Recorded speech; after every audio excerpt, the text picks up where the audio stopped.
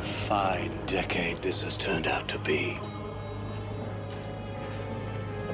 War, riot, assassination. The age of Aquarius, indeed.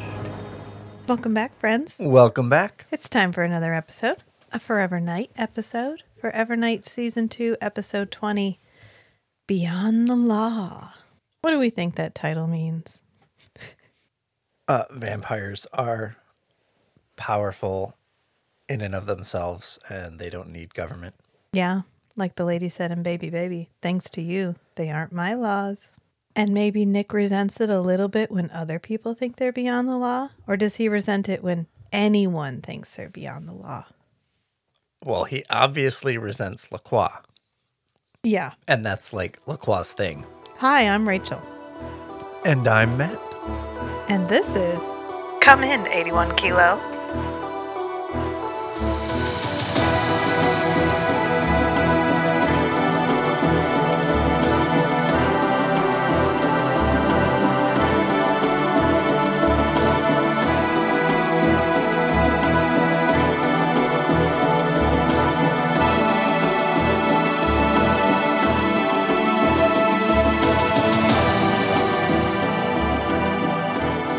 Hey, you did it in the right order. And then you didn't say a Forever Night podcast. Oh. I was so preoccupied with you pressing the button and talking in the right order. You know what? We do this for y'all's benefit. We could do this perfectly every time, but then what would you learn? Nothing. You learn nothing from success. You learn from mistakes. Failure is the great teacher. Yeah, we are all equal in our ignorance. I think it's pain is the great teaper, but we'll say It's failure. fine. It's fine. Failure, pain, sometimes they're extremely close, They're usually associated causally. especially for you. Hey, I did handiwork today, You and I did. did not injure myself. You know what? I'm getting better. Pour one out. Congratulations, honey. We do have a minor oopsie that I need to address. And it's that I said the line, immortality is no excuse not to floss, was from Dark Knight. I stand corrected. It is from For I Have Sinned.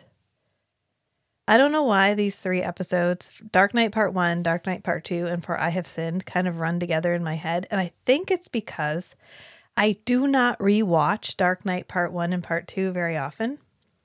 So, headcanon for me, the first episode is For I Have Sinned. Just like experientially, Yeah. the earliest episode that you watch is So episode 3. Yeah. So when I think first episode, I think For I Have Sinned. So that's what I'm going with. But correct. It is from For I Have Sinned. Oopsies. Thank So- you for the correction. Thank you. Yes, I definitely appreciate it. I don't want to go in perpetuity of being wrong. I'm not going to go back and correct the episode or anything, but I will address the fact that I was wrong. But moving on to Beyond the Law, this is I think before we get started, holy shit, transitions. Yes.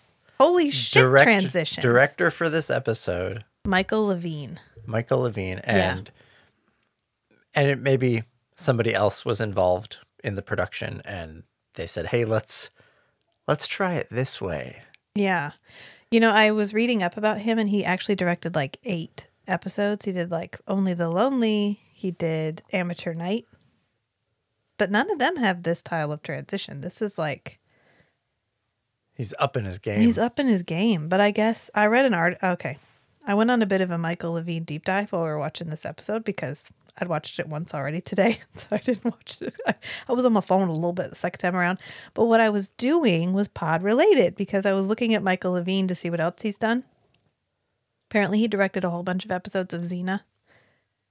Nice. And Forever Night got him Xena because I guess they contacted the Xena people and they were like, this guy has style. And they were like, we like style. So they sent him some of his, they sent them some of his Forever Night episodes and they were like, cool, yeah, bring him down.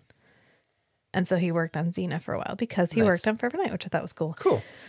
And he says he had the stripper episode because he did the Dance by the Light of the Moon. That's a quote from the article. I didn't call her a stripper. And he also did the, quote, models episode and the workout aerobic episode.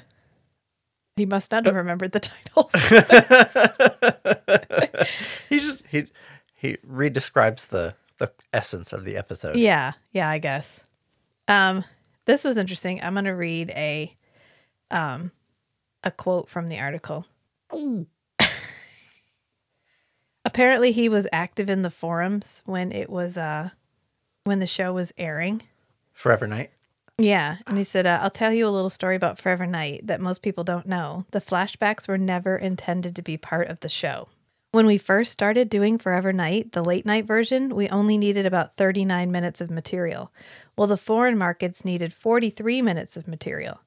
Jim Perriott, who created it, said, well, you know what I'll do? I'll do these flashbacks into his past.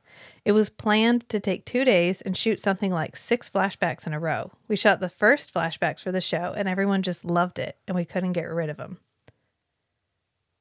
And so the interviewer was like, oh, I've made this comment in other forums when the show was running. Gee, I wish the show was. And then it's like a transcript of a verbal article. So it says, finishing, all flashbacks. So Levine finished his sentence, all flashbacks. I had one show that was told mainly in flashbacks. It was the Politician show.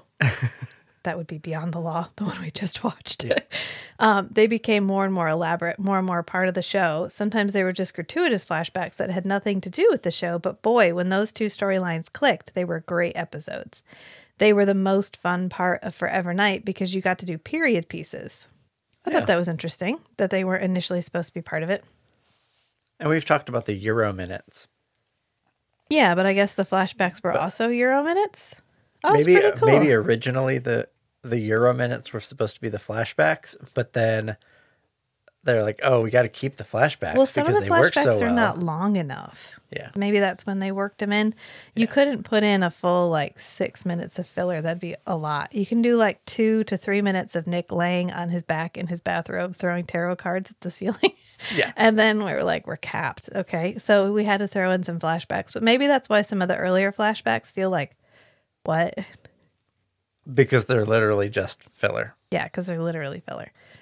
Yeah, I thought that was pretty cool. He did the one, Dance by the Light of the Moon, which has the flashback where Jeanette is like, let me swallow your light. That one. Mm-hmm. And he's like, yeah, you can swallow anything you want. That's fine. He said it was cool because he got to show how Nick became a vampire. Like, okay, yeah. And you got to have Jeanette doing 90s TV, 90s primetime sitcom, whatever, dirty talk that she was doing to him. But anyway, this is the Politician episode, also called Beyond the Law. Cracks me up that he didn't give them any names. When he's talking about the Xena ones, he does the same thing. He's like, oh, yeah, I had the baby tossing episode. And then he laughed in the episode. It says Levine laughs. And it said funny how I only know their nicknames. And I was like. He knows the project code names. And I was like, Michael, I think we could probably be friends. This is exactly how we're always like, I don't remember what it's called, but this is what we call it. I don't know. I think we've discussed, I come by that rightly. My mom doesn't know the actual word for anything. She doesn't even call bird baths. She calls them fish bowls. So you have to remember when she talks about fish bowls, she's talking about bird baths. So. Because they're the same thing. You walk by and you throw things in. It's the lead. And then when you need it again, you reach in and grab it and take it out. She also Just doesn't. one of them gets wet. Bird baths also don't go outside. They are inside as catch-all bowls for shit. Oh, yeah. Yeah. And when you want to know where something is, she'll go, look in the fish bowl. Which means the bird bath. And it's the bird bath that's in the house, usually by the kitchen door. Yeah. You know what? It's the lead brain damage. That's what it is. The aerosolized lead brain. Yes, it is. All right. So we start at an exterior apartment. I think this is Anne Foley's apartment. Did we discuss this? I think this is the exterior shot from Anne Foley's apartment. Yeah, it's not the one where he's rising up. To hop in on the balcony. But this is the default entrance style. Yeah. This is just the exterior shot of the whole building. Yeah. And I was like, Anne Foley, that you? I don't know. Maybe there's not that many apartment buildings in Toronto. Everybody lives in this one. I don't know. But the cold open is this woman is getting pearls. And then she starts out getting a dry back rub, which I was like, oof, ouch. The skin on skin, I immediately was like, oh, great. But then he dumps like half a cup of massage oil on top of her lingerie while Break the Silence is playing. Break the Silence. It's like, we haven't. Is that a Fred Mullen special? Yeah, they're all Fred Mullen because then we didn't have to get licensing. Gotcha. Yeah, if you get the guy who writes your theme song to write all of the songs for your show, you don't have to license shit. Which is nice because we can continue to use the same songs in perpetuity. I have watched several older movies where we've swapped songs because the licensing for that song isn't available anymore.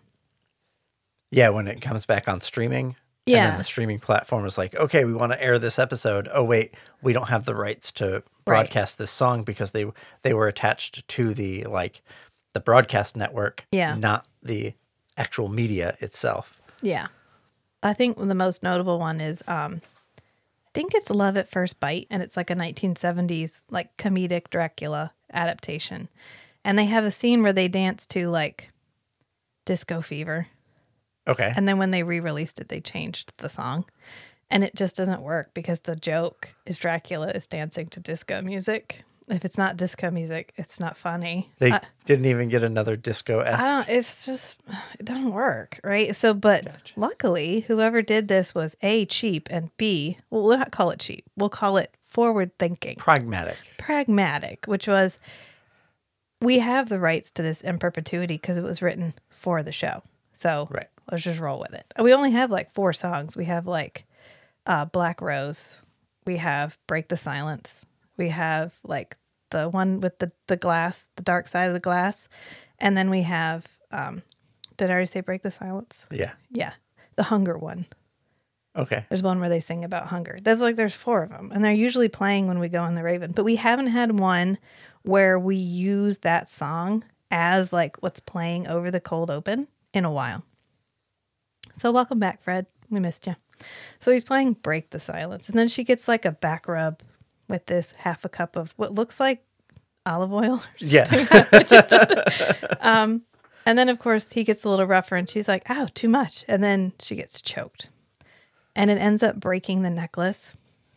And I know this is nitpicky, but I'm going to say it. He breaks the necklace after she passes out. Right. And I know this is nitpicky, but I'm just going to say it. If you have expensive pearls, each pearl is knotted onto the string individually. They don't just slide off. They don't just slide off. If you have cheap pearls, they slide off. So later we talk about how this is an expensive pearl. These are cultured pearls. If this was a cultured pearl necklace with an actual silver clasp, it would not slide off the string and dramatically fall onto the ground. Sorry. This is a thing we get wrong a lot. And I know it's like a trope, basically. Pearls fall off. Yeah. Yeah. Yeah, it's a visual trope. I just want to note, if you're ever doing it, if you're making a movie and you did that accurately, there's a whole subset. There's dozens of us who would be like, yes, thank you. They don't just fall off. Because that's the whole point, is to keep them from falling off. If the strand breaks. The strand breaks. Side note. Anyway, she dies. And we know she dies because the guy blows the candle out. It's like, I thought, ooh, that's symbolic. that's symbology. Oh, no. He snuffed her out like the candle and then ba-dum. So, hey, the cold open was just a murder. Hey, we're back on the pattern. Yeah, I feel like we wallowed for a little while there. And now we're kind of back in our stride. This whole episode's really well done. I thought is it the most coherent of episodes? It's as coherent as any of them, I guess. But it's not like, it's not everything nailed together. You feel like a solid win at the end. It's a good episode. Transitions are great. The acting is great. Storylines are great. All of it's great. Motivation's unclear. Yeah. I think my biggest dissonance is the fact that they abduct the ambassador, bring him to the police station, and then he doesn't just leave. Right. He stays and they ask him to go into rooms and he just cooperates. And it's like, why did you just take me into the perp side of the one-way glass. Right, where they like, sir, the red wine storage is through there. Wait, I gotta wait for a phone call, and then you can walk right in there. The cooler's on the other side of the room. Can you go pick out your favorite bottle? The canapes, right? they're in that room with the one-sided glass. It's walk in here and stand there for a minute. And he just goes along with it. Right. The whole time. So interestingly, Michael Levine also wrote Forward into the Past. And I feel like we had this same criticism of Forward into the Past, which was all of a sudden we had just drawn a conclusion. And then we just acted on that conclusion for the rest of the episode without ever really clearing it up. And yes, eventually the evidence bears it out. Like the evidence eventually percolates in and proves the wildly unfounded theory that we made earlier. But what if it hadn't? So the consequences of it not would have been catastrophic. If I recall correctly. Yeah. The evidence that they have that the ambassador did it. Yeah. Is that this is a really high quality necklace from Kazakhstan. That Daphne the forensic lady surmises might be from just Kazakhstan. Off the top of her head. Yes, from holding this little plastic baggie and flirting with Skanky. And she determines, oh yeah, this is a Kazakhstani necklace. Yeah. Oh, so it must have been the ambassador from Kazakhstan. Well, that's the only person it could have been. There's two pieces of evidence. What's the second piece of evidence? There was a diplomatic car at the apartment complex the night that the woman was murdered. Okay, that giant apartment complex where they could have been visiting fucking anyone. Right. But they were at that apartment complex. Yes. Okay. Yep. Okay. There's two. So at least there was some. I thought they just went to the crazy lady, ambassador's house. The crazy lady whose husband and dog had almost the same name told Nick she saw a car with a red license plate. Oh, that's right. Yeah. After she was hypnotized because she couldn't otherwise remember. But we're getting ahead of ourselves because we just finished the intro. This is not a linear conversation. We're not linear people. What did you say? The plot will be unknown at all times? Yeah. Accurate. So Nick and Skanky walk in from off camera onto the scene, and Natalie's already there. And she's like, yeah, she's been dead like 24 hours. She's got like a stamp on her hand, but it's smudged. So I guess she was at a nightclub. We don't know which one. Sometime in the amount of time that it takes for the ink to stay but be smudged. That's how long she's been there. I don't know. 24 hours. It feels very much like it feels like when our daughter looks for something. Yeah. And I can't find anything. Yeah, I looked around. I didn't see anything. Did you get out of your chair? No. I don't know. That's the vibe I got off of Natalie. Because then Nick looks down and we get I know we get just like night vision. He night visions a pearl in the asphalt. Like in the crack in the asphalt. He's like, did anybody see this? It would be really hard to see a white shiny pearl on black asphalt. Yeah. Just saying. It's in the crack and it's buried in dirt. Okay. And it's dark. It's nighttime.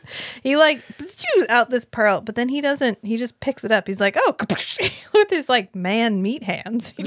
He's wearing a glove. Is he wearing a glove? I'm pretty sure he's wearing a glove. And then the next time we see it's in a bag. They don't take a picture of it. They don't take a picture of it in situ with like a number. So I've been watching a lot of Dr. G and she calls it in situ. I've always heard it in situ. But it's a dead language, so the pronunciation doesn't matter. Oh, we should ask Lacroix. He would know, and he'd have an opinion. He would. Hey, that would be a cool side gig for him. Like correcting people's Latin pronunciation. Ancient language consultant. Well, now we know what he does on Facebook. He goes around and corrects people's Latin. Actually, did you just break my chair? I don't know what you're talking about. Did you rip the fabric? No. I'm not sure what cracked. Matt begins vigorously stabbing the chair. I don't know what happened. What we need is Nick to come in here and just laser vision what you broke. Oh, I think it's like a thin sheet of plywood. Oh, Luan. And I just cracked it. That's all right. Yeah. He goes on and he stitches videos. That's what he does. He goes on TikTok and he stitches videos of people trying to speak Latin. And he's corrects them pedantically. Like, actually, this is a common misperception, but it is. Back in my youth.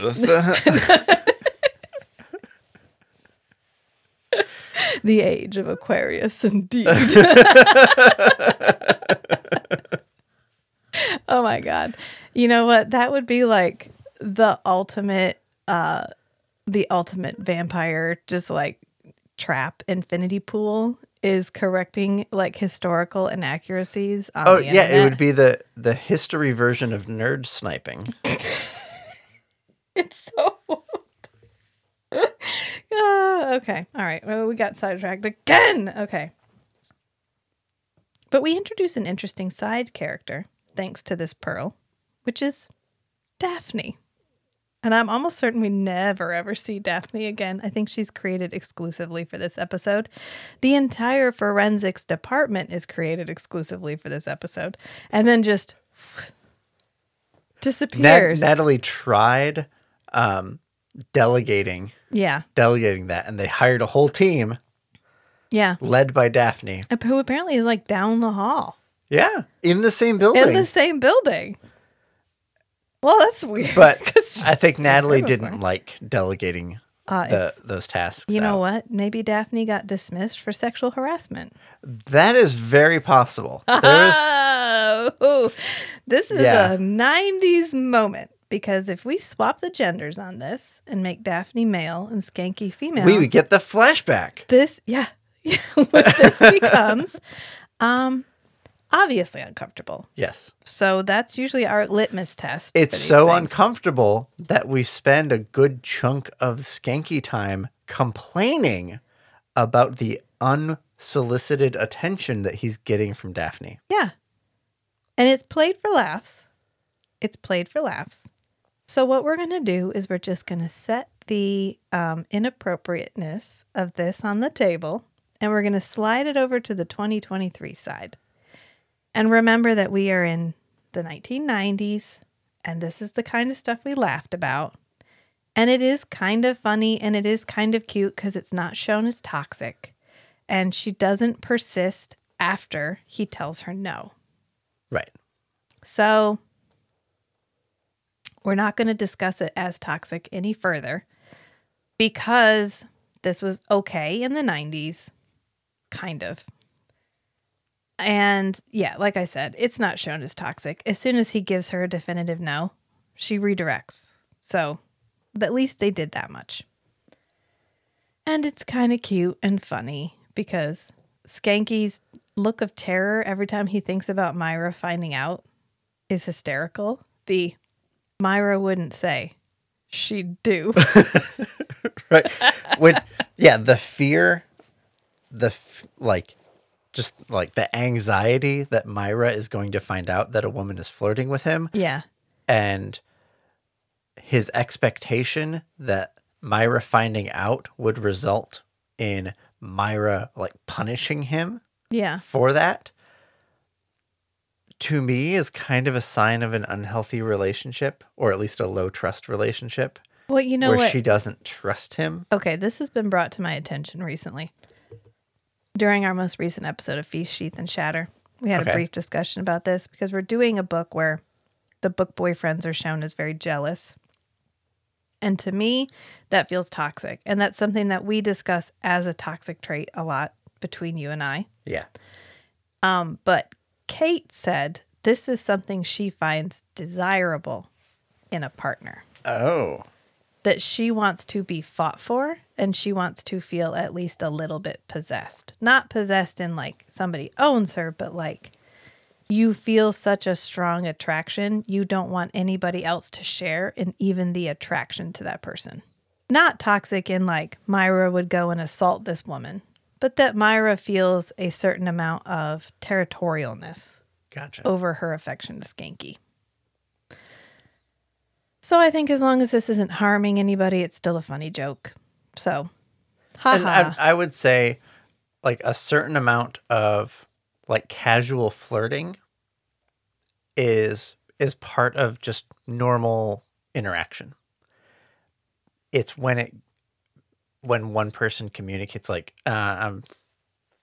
maybe that's a little too much. Yeah. Like, let's tone it down a little bit. Or they just explicitly state, by the way, I'm married. Or I have a boyfriend. Yeah. Right?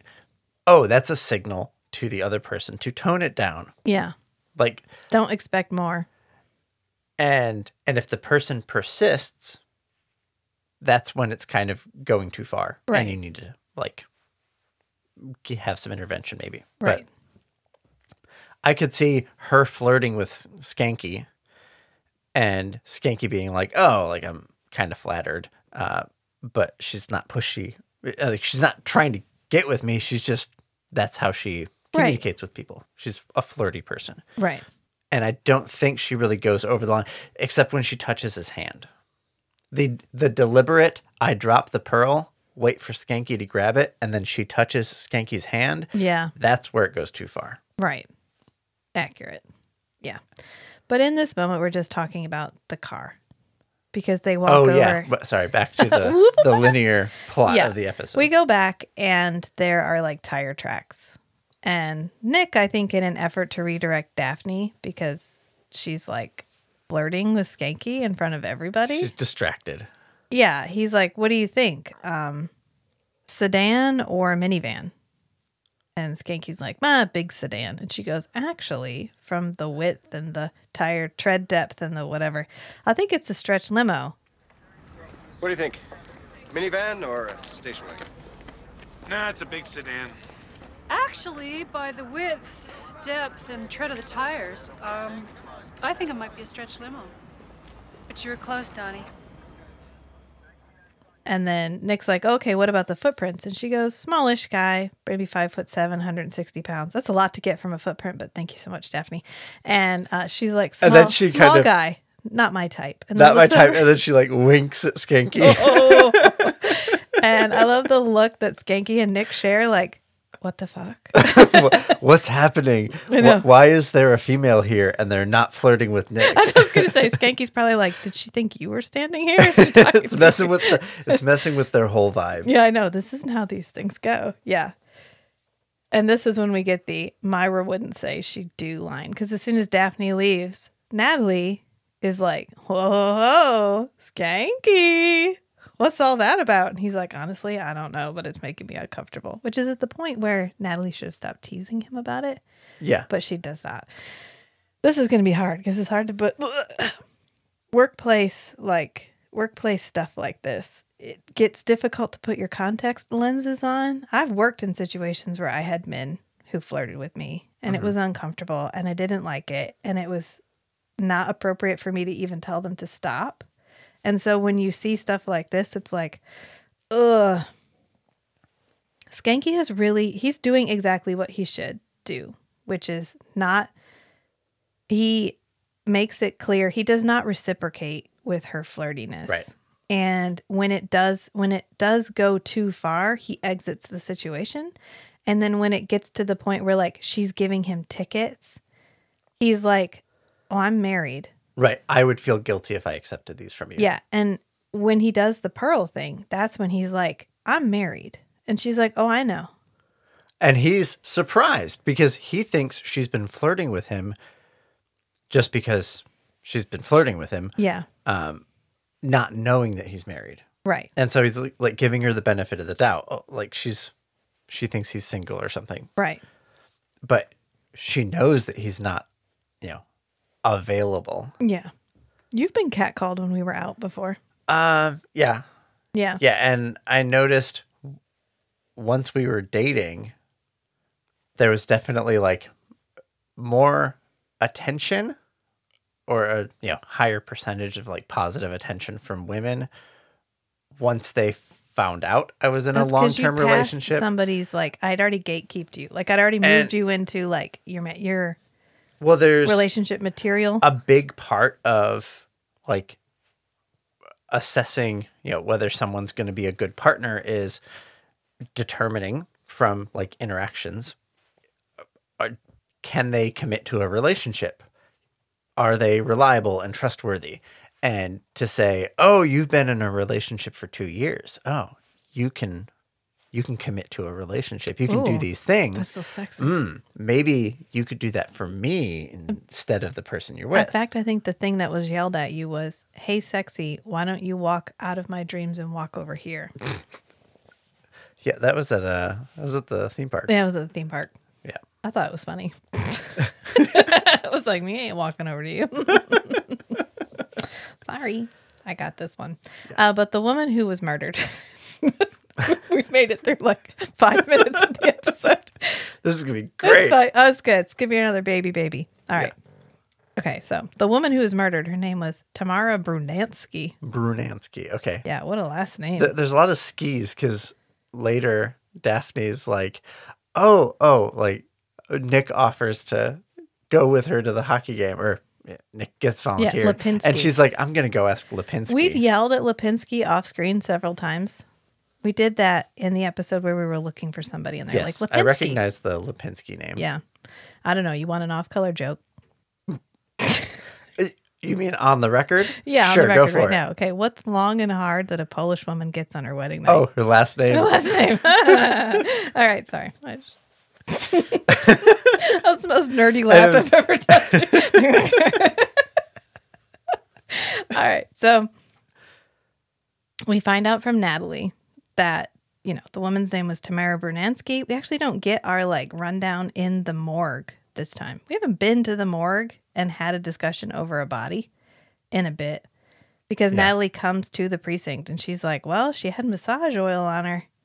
And I found some more of those pearls at her apartment, but there's no, they're cultured, but there's no prints on them or anything. We can't get anything. Yeah. So that pearl that was at the crime scene probably came from her apartment. And then Natalie gets this wonder if Natalie's flashing back to when this happened to her and Only the Lonely. Oh yeah. Because she's that's what I was getting. She's like, this is a woman's worst nightmare. You meet somebody, you start to trust them, you open yourself up. You put your guard down. You get vulnerable, and that's when you get violated.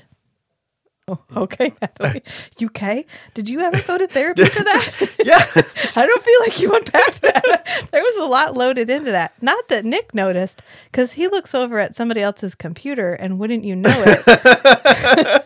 we get the first novel flashback. Ooh, we're gonna do some shit this episode. Nice, because he looks over and there's a computer monitor, and playing on the computer monitor is a campaign video, a black and white campaign video from a while ago, from Thomas Gardner's campaign. Which, look up Thomas Gardner to see if that was actually a thing. I don't know. Sometimes they harken back, but I guess Thomas Gardner Ford was Gerald Ford's brother.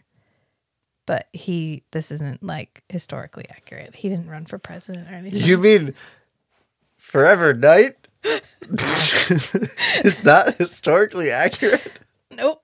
So after he sees the image, we zoom in on the image, and then when we zoom back out, it's a TV and it's playing in this room, and all these people are sitting around watching it.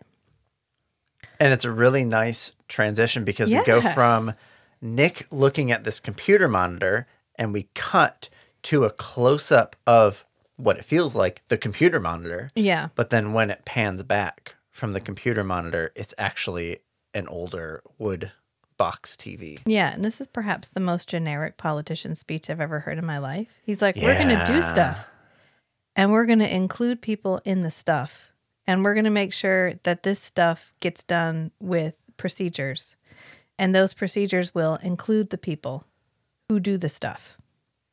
And everybody cheers. And these inclusive procedures will be part of a Thomas Gardner administration. Right, and he's talking to a woman in the chair whose name is Angela. I recognize this woman's face. This actress is going to come back, and that's all I'm going to say about that. I'm not talking about it. Don't ask me. And she is drinking the Thomas Gardner Kool-Aid, one might say. Yeah. She is completely in the campaign. And I love how they're all trying to get Nick to be part of it. They're like, Nick, you want to be in the campaign? And he's like, I'm just an off-duty police officer. It feels a little culty. It does. It's like, one of us. And he's like, I'm here for some extra dollars and to give myself something to do in the evening. Like, that's not why I'm here. I thought it was interesting. Did you notice all of his campaign stuff is both red and blue? He has blue signs and red signs. I didn't notice that. And the balloons are red and blue. So if you're not American,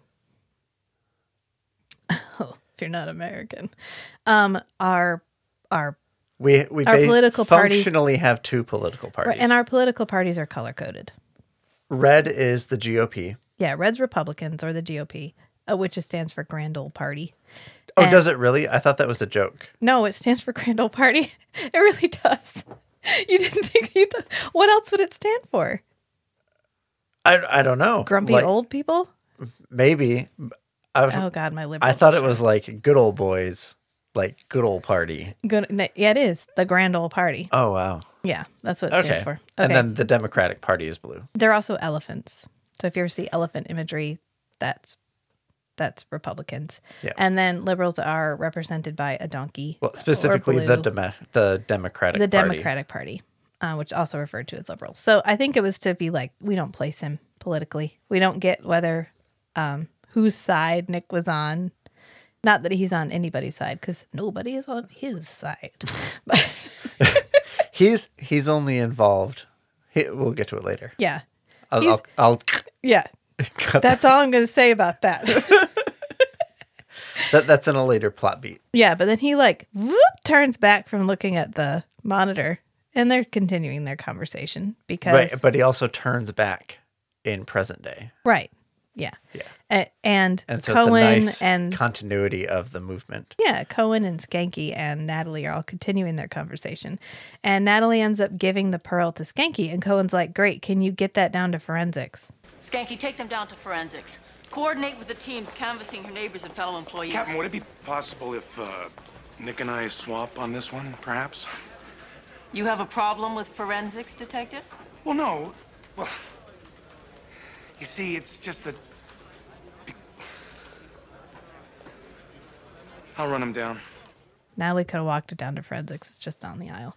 But it's so we can make a joke because he's like, actually, Cohen, Captain, do you think somebody else could take this to forensics? At this point, it would have been like nice for Nick to say, "Oh, Cohen, I'll handle that. There's some stuff going on. I'll just take care of it." And then maybe later, like on the side, like he goes to Cohen by himself and be like, "Just so you know, one of the forensics people is making Skanky a little uncomfortable, and it hasn't like gone too far yet, but that's why he was hesitant to go down to forensics." They're trying to keep. This is funny. Well, right. I'm Yeah. saying in 2023 terms, Right. Like this is where Nick says, "Hey, you know what? I'll take it. Don't worry about it, Skanky. yeah, We could. Why don't you go to HR while I'm gone? Yeah, Yes. just to give them a heads up. Someone's making you feel uncomfortable, but he doesn't. Nobody does. And Natalie makes like a kissy face at him because Skanky ends up being like, "Never mind. No, I'll take it. It's fine." Natalie, you just had like you had a flashback to Only the Lonely when you got taken advantage of. You almost banged a dude that murdered people you had like unwanted romantic advances. from two people because Only the Lonely was the guy that was like the serial killer who was trying to make it with her, and Nick, who broke into her apartment and was like, "Yeah, well, I don't want him in She's here. mine. She's mine, but I'm not gonna hit that. But I don't want anything else hitting that either." You know what I'm saying? So she's gone through some pretty traumatic shit, and then she's over there like, "Oh, Skanky, we got someone like you." Come on, Natalie. Be What? the change you want to see in the system. Be the change, Natalie. God. I'm sorry. We are not. Our context lenses have not come in the mail. We're doing a bad job with that. The scene that popped into my head was from What We Do in the Shadows, Yeah. where he's like, there's this whole thing that we have to drink the blood of virgins, whatever. And It's not because we need virgin blood or that it tastes better. It's just if you're going to eat a sandwich, you want to know that nobody has fucked the sandwich. Exactly. Nobody's fucked it. And is that how Nick feels about Natalie? Like, this one's mine, but I'm not going to do anything about it right now. No. But nobody else do anything to the sandwich while I'm waiting to eat it. He likes knowing that Natalie is waiting for him. And he does not like to be reminded that Natalie is only waiting for him for so long and of her own volition. And that the first time somebody else comes along who's a little bit more attractive, she's probably going to jump ship and hit that guy. Yeah. As she should. Because no one should live life as like the side piece I could get with if I wanted to, but I just want to know I could get with it whenever I wanted to. Because I got a regular piece at the nightclub. Right.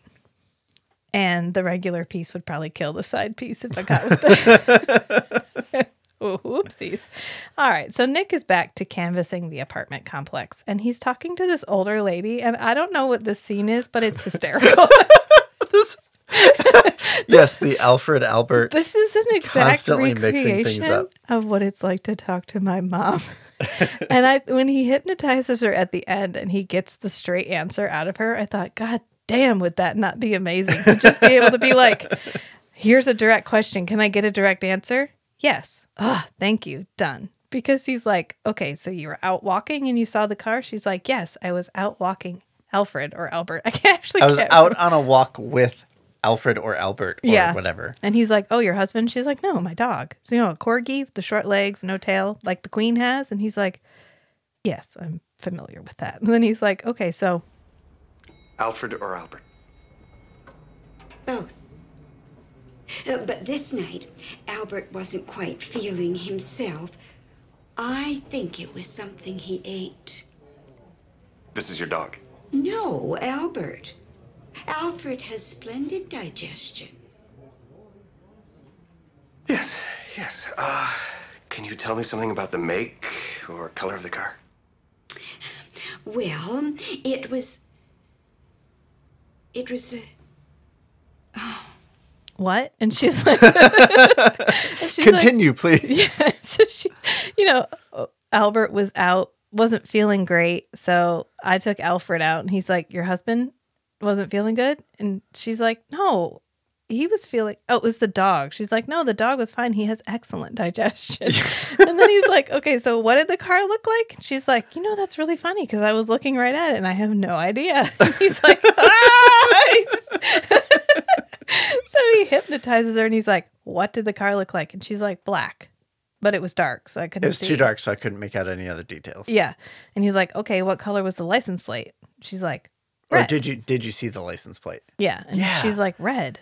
I remember thinking that was weird. A red license plate. He's like, thank you. Have a good day. He just leaves. He literally just whooshes out the window in the hallway. I know, he's just like, dude. And while the hypnosis wears off. I know. She comes back and she's like, Alfred? But then we go back to Skanky because Skanky's taking the pearl to Daphne.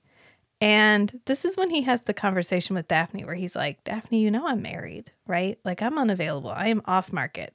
I have no sale price. Like, you can't get with this, okay?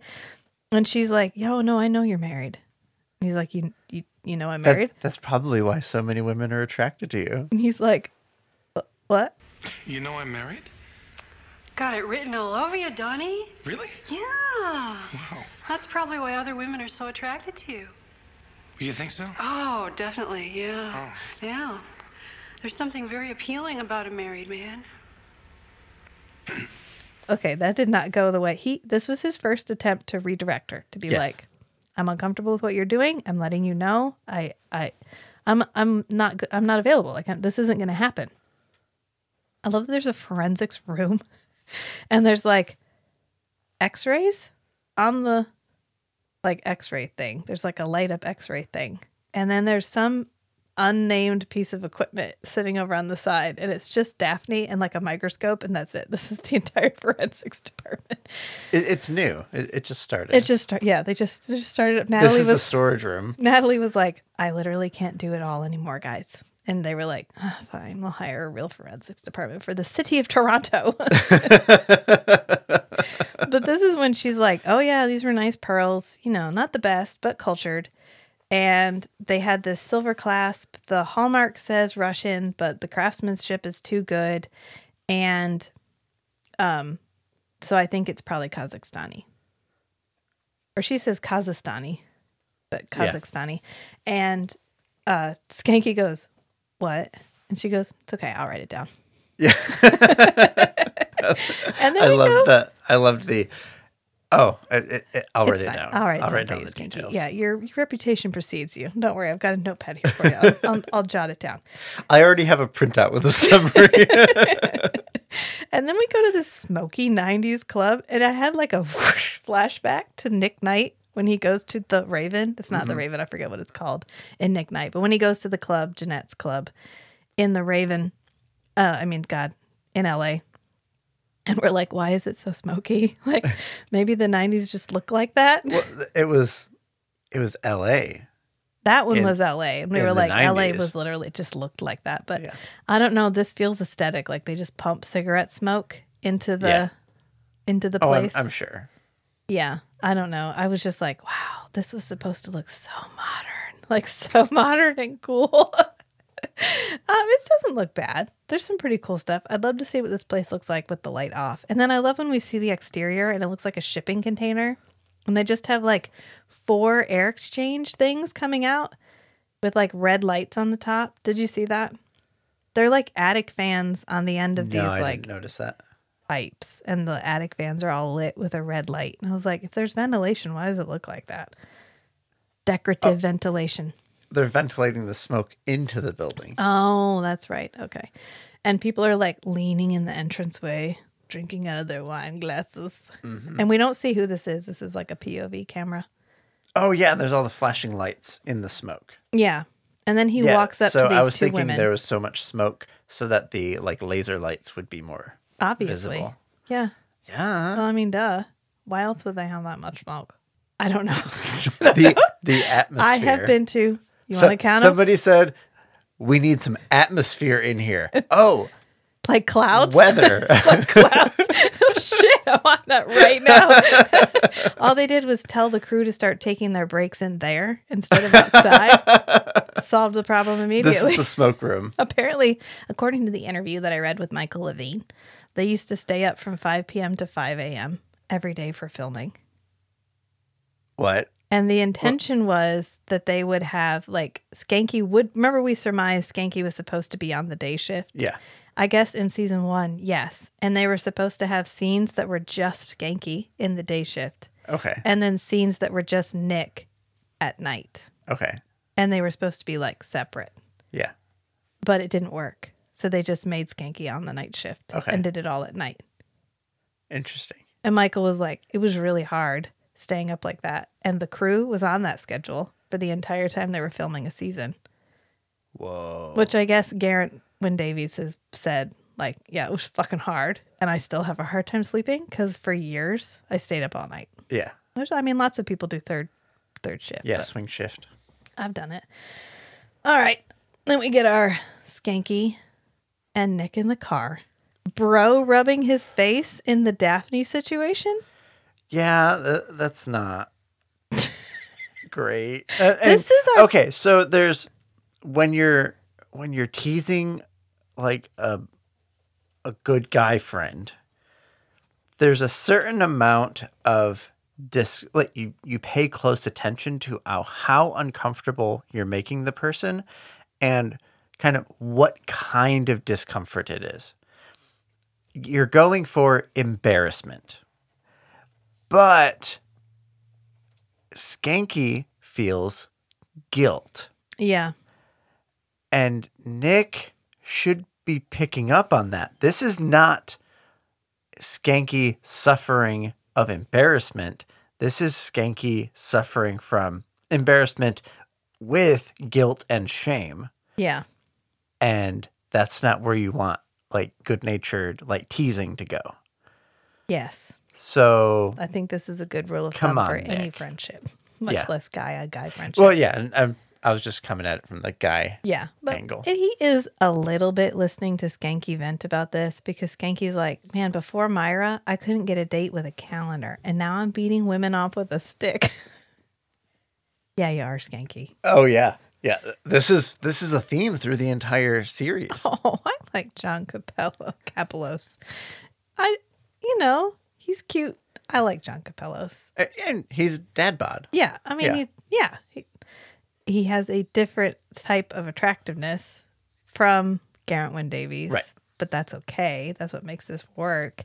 But he's like, women pay more attention to me. Like, even if nobody paid attention before and now a woman every once in a while pays attention to him, that's 100% increase. Yeah. And he's like, not that she's not cute. I mean, she's tall. She's pretty. Statuesque. Yeah. It would have been fun if I wasn't married. Right. He reminds him, he's like, remember what you said. Myra wouldn't say. She'd do. And this is when Skanky's like, like he just has a visceral reaction to that statement. Yeah. And in the meantime, we got the club scene. We saw 2 women, and now we get another a body's getting dumped. And it's one of the women that we saw at the club. But then Skanky and Nick arrive at this house, which looks like the house from Forward into the Past, but I think we decided it wasn't. Yeah, I think it's just similar style, or it's a different side of the house. Yeah, because it's like the same type of brick and ivy. Yeah. But it doesn't look exactly the same. But this is where we really get our the writer wrote themselves into a corner. And they were like, fuck it. Because normally Skanky, who is our level-headed detective, is there to temper Nick. But they're sitting in the car outside this consulate that they have no business being at. They can go ask. Yeah. But as soon as the consulate asks them to leave, they have to leave. But my point for them having no business being here is they have exactly 2 pieces of evidence. They have Daphne, who we know is an unreliable reporter because she's flirting with Skanky, saying that this, she's pretty sure, is a Kazakhstani piece of jewelry because it looks like it's nicer made than what you can buy in Russia, which is not an objective measurement. And we find out from Skanky's info dump about Kazakhstan that Kazakhstan, just in 1991, got liberated 4 years ago. Yeah. 1991. Yes. Yeah. So if this jewelry was made more than 4 years ago, then maybe Kazakhstan has better craftsmen in general. I think that's what Daphne's implying. Right, but it would have been part of Russia. We don't have a good piece of this. That's not evidence. This Right. one lady saying, I think maybe this was made in Kazakhstan. And then a lady who couldn't remember the difference between her dog and her husband saying she saw a car that had a red license plate. Right. That's why we're here outside this consulate. Right. And Skanky's like, I don't know, what we've got is pretty thin. If we're not right, we could be up to our eyeballs. We're going up shit creek and we're about to toss the paddles out of our own boat. And Nick's like, cool, let's do this. And Skanky's like, yeah, let's fucking do this. And so they go to the consulate and they're immediately like, hey, we're police officers and we want to talk to somebody. And this is when we first meet Yuri. And he's like, well, yeah, the ambassador's here in Toronto, but what are you gentlemen doing here? And this is when the ambassador shows up. And Nick is like, hi, I'm Detective Nick. And he's like, I don't want your name. I don't want introductions. I want explanations. I'm going to say this to the next person that's I'm just going to be like, no, I don't want introductions. I want explanations. And they're like, okay, how about this? And he pulls out a picture and he's like, we're pretty sure somebody in your consulate murdered this lady. And the guy's like, nope, couldn't be. And Skanky's like, oh yeah, you didn't look hard enough. You didn't. He's like, no, I vet my staff. And he's like, why? We run a tight ship here. And he goes, why? If they get out of line, do you throw them in the gulag? Come on. Skanky. What the? This man has done nothing to you. You walked into his house. This is a person that can, with the flick of a wrist, ruin your life and your career. Yes. And you are throwing derogatory stereotypes at him. Yeah, you and Nick did shots in the parking lot. You worked yourselves up. You walked in here and you were like, "That's right, we think you guys murdered people." Now you're fucking up the pickup line. And now you're fucking up. And then he keeps going. He continues to threaten him. He's like, it'd be better for you if you came downtown and did this because we could make your life a living hell. And the ambassador's like, you can? He's like, I also can do that, and more effectively, I think. Yeah, because I'm an ambassador from an entire country, and you are the partner who had to be partnered with the department wildcard. Because actually, I think we don't know why they moved precincts, but my headcanon is Skanky left because Myra was like, your partner's a little bit too much. I'd like you to move to a new precinct and see if you can settle down. And Skanky's, and like, they moved to a new house, whatever. And so Skanky was like, hey, I'm moving. So I put in a transfer to this other precinct I wish because you it's closer to my house. It's been nice working with you all. Great. All right. I'm going to report for my first day at the new precinct. He walks in and Nick's there. Nick's already there at his own desk. And he hypnotized his way in because they were like, he's like, oh my God, when did that guy start? And they're like, well, he's always worked here. Like there was the one episode where they're like redoing the computer system and some new database, whatever. Yeah, and they can't find anything about him. Yeah, they've digitized all the records. They put in his badge and number. So and he's like, no, don't do that. The lady's like, oh, like I just want to practice using this thing. Let me look you up in the database and see what's in here. Hunters, that's Hunters. And there's nothing. Yeah. And so I was surprised that there was anything at all. There's his picture and his badge number. Yes, like that's it. The bare minimum. Yeah. And he's like, oh no, it's fine. Don't look that up. And she's like, no, it's really weird. That's when he goes to, is that Aristotle or he pays a different guy? I think that one's a different guy than we meet Aristotle later. Yeah. But we get another cool flashback. Because, of course, Skanky's mouthing off. And Nick looks over, and in the next room, he's hallucinating. Yeah. He's disassociating a little bit. Skanky's embarrassing him. The flashbacks are evolving from, like, internal daydreams into external hallucinations. Well, he sees Gardner and some other people like talking through this doorway, and then Gardner walks at says, the camera, hey, Nick. And goes, hey, Nick, and walks to the doorway. And when he does, the camera pans around, and it's the flashback, Nick from the 60s. Yeah. And this is when Gardner's like, hey, did you like my speech? And Nick's like, well, it was a little generic. He says, it was okay. And he goes, no, tell me how you really feel. And he's like, no, it was a little generic. Like, you were a little light on details. And he's like, well, let's just hope the people are ready to listen to details when we get there. And then he starts trying to recruit Nick. He's like, we could really use you in the campaign trail. A man of... And I trust Angela's recommendations. Yeah, it's the 60s. You're a blonde-haired, blue-eyed white dude. You should probably be on my campaign. Those are your only necessary qualifications. And Nick is like, you know what, actually, I don't think I want to. But he does say, he gives him some flattering statements. He's like, oh, I think you're headed to the White House, sir. Like, you're sounding really great. This is going to be good for you. And then Gardner wanders off, and Nick turns, and LaCroix's sitting on the couch. So Rachel, we were watching it, and Rachel says, man, LaCroix needs a hobby. I said, LaCroix has a hobby. His hobby's name is Nick. Now, this begs a really interesting question. Because Nick did not know that LaCroix was there. LaCroix just appears, and he's sitting on this couch, and he has his hand like wrapped around the woman's throat next to him. Is LaCroix a figment of Nick's imagination? Ooh.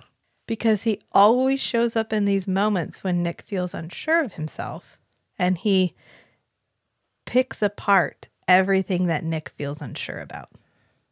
And current day, Nick is always turning on the radio. And every time he turns on the radio, LaCroix is always on, and he's always talking about a theme that's pertinent to Nick's experience in that episode. And we never see Lacroix interact with anyone when Nick isn't there. Once, in Bad Blood, there's a scene where Jeanette makes the phone call to lure him to the Raven so that he'll be there, so that Skanky and the intern can take that ill-advised trip. Yeah. But that's it. And we don't really see Lacroix doing anything except whispering in Jeanette's ear. And there's nothing to say that Jeanette doesn't have the same hallucinations that Nick does. Maybe. Did Lacroix actually come back? Well, even in the flashback. Yeah. Like, is Lacroix actually there in the flashback? Right. Maybe Lacroix isn't actually around as much as Nick and Jeanette seem to think he is. And he's actually just off doing his own thing most of the time, but they both have these like persistent hallucinations. or the sire bond is strong enough that Lacroix can be like, ooh, Nick is feeling especially anxious right now. I'm going to project myself into his mind. Something to think about, because he doesn't interact with anybody else when he's there, and nobody else reacts to his presence. It would explain why it only happens in like the moments that Nick is feeling especially vulnerable. Yeah. And otherwise, Lacroix just isn't around just incidentally. Right. I would believe that more than Lacroix literally just shadows Nick at all times, ready to pontificate at a moment's notice, because Nick literally turns and Lacroix goes, yes, the world is watching. And I am watching you too. And then we get one of my favorite Lacroix quotes, which is his assessment of government. And he says, the best form of government is a benevolent tyranny tempered by the occasional assassination. Yeah. And Nick's like, well, I believe in democracy. And he's like, oh, you believe in deception and immorality? Maybe there's hope for you yet. You see, Nicholas, the best form of government is a benevolent tyranny tempered by the occasional assassination. I believe in the democratic form of government. Well, then you believe in corruption, deception, and immorality. Maybe there's hope for you after all. People have a right to choose who will govern them. And whom do they choose? Greedy men grasping for power that they will then abuse, like your senator friend. I believe the White House awaits. Oh, Nicholas. You already have real power. Why waste your time with these pretenders? Politics is a part of their world. A world I would like to belong to. Always have to learn the hard way. And Nick's like, God damn it. Lacroix's always playing verbal chess, and Nick is always playing verbal checkers. Yeah. He's never going to win because he's not even playing the same game. And he continues to be like, no, this is fine. My senator friend is going to be fine. Everything's fine. And Lacroix goes, you always do have to learn the hard way. Foreshadowing. Such a dad line. Okay, fine. Yep. Learn it the hard way. I tried to save you. That's what Nigel Bennett said. Yeah. He kept in mind for. Right. And they very much frame him that way. Yeah. If he's actually there. But then we come back, and Skanky's having a conversation with his buddy George on the phone. George Manderson, who apparently is an old hockey buddy, and he works in international relations. And he also smells the shit that Nick and Skanky are stepping in, which is Oleg Petroshenko. Oleg Petroshenko, the ambassador, is not the squeakiest, cleanest of ambassadors. Right, there's some fishy stuff here. Yeah, he turned down the presidency of Kazakhstan to be the ambassador. So not only are they harassing and antagonizing an ambassador, just an ambassador locally who has a lot of power. This is someone who has so much political clout back home that they were going to be the president. Yeah. Yeah. Yes. Read the room, guys. No, they don't, because immediately Cohen is like, Nick, Skanky, get on here. So they go in there, and there's a guy from the RCMP. And he's like, gentlemen, what the fuck? And Nick and Skanky are both like, oh, here we go. Cover up. In fact, Skanky goes, do you hear that sweeping sound? Sounds like something's getting shoved under the rug. Skanky has no filter. Maybe Skanky's been hitting the bottle a little bit. They did shots in the parking lot, I told you, and it hasn't worn off. He's just hiding it well. If I were Cohen, this would be the moment where I'd be like, you know what, actually, I think you gentlemen have been together too long, because we know Nick is the wild card. We don't expect Skanky to be the wild card. Skanky is usually our level-headed partner. But he does cave pretty quickly. And we know, historically, Skanky cannot stand anyone who comes in and takes over an investigation. Right. And IA, the RCMP, Cherry Blossoms, who came over and take it over in Cherry Blossoms, it was like immigration. Yeah. And so anytime that happens, he flips his shit. So I just double checked, but the RCMP, which is the Royal Canadian Mounted Police, are like the closest equivalent in the US is the FBI. Yeah. So it'd be like the FBI coming in to a police investigation and saying we're taking over. Right. And he's like, cool, you're going to investigate it? And they're like, maybe. They're like, yeah, if we find that he's not cool, we'll kick him out. Yeah. We'll put in a recommendation to ask him to leave. Right. We'll write a strongly worded letter. Yes. And Nick is like, and he's uninterested in this conversation. He's so bored. In fact, he turns and looks at a door and he sees Angela walking out of the door. It's actually a door in the police precinct. But as soon as she shuts the door, it's the hotel door from the flashback. Yeah. And she's disheveled and crying. And he must be having like a meta flashback, like in a flashback to the Hieronymus Bosch episode where he was getting painted and the woman he was getting painted with got sexually assaulted by Hieronymus Bosch, and he tried to help her out, and she ended up killing herself, completing suicide. And again, that's going to happen again. So Nick has to feel like, God, fuck it again. Why does this keep happening to women? Why does this keep happening to women who are around me? I think it just happens to women, and if you're around long enough, it's going to happen more than once. Yeah, that's probably the more accurate. Yeah, so he's like, what happened? And she's like, you know what, forget it. Like, don't talk about it. I don't want to talk about it. Don't want to talk about it. And so she leaves. And when he comes back from the flashback, he actually spins back towards the room. And this is the second time this has happened. When they were in the precinct, or not the precinct, when they were in the consulate. And he was having the flashback, he actually, when the flashback ends, he like turns around in present day, which means reality, that Skanky was like verbally berating the ambassador, and Nick turned away. Nick turned like 180 degrees and stood there for a minute, and then turned back and looked like, I was listening. Maybe this is symbolic of his internal like turning of attention. Maybe back to the conversation. Well, in both times, the transition back is someone from the present starts talking behind him, like appears behind him and starts talking. And it's the ambassador in the consulate, and it's Cohen in the precinct. Yeah. And as soon as she starts talking, he like turns to face Cohen. And when he does, whoop, we're back in the present.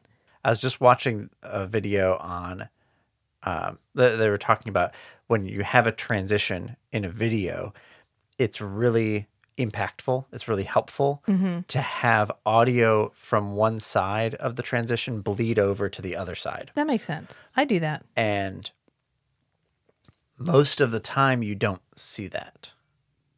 Like a lot of transitions are just hard cut over. But this Forever Night. In Forever Night. Yeah.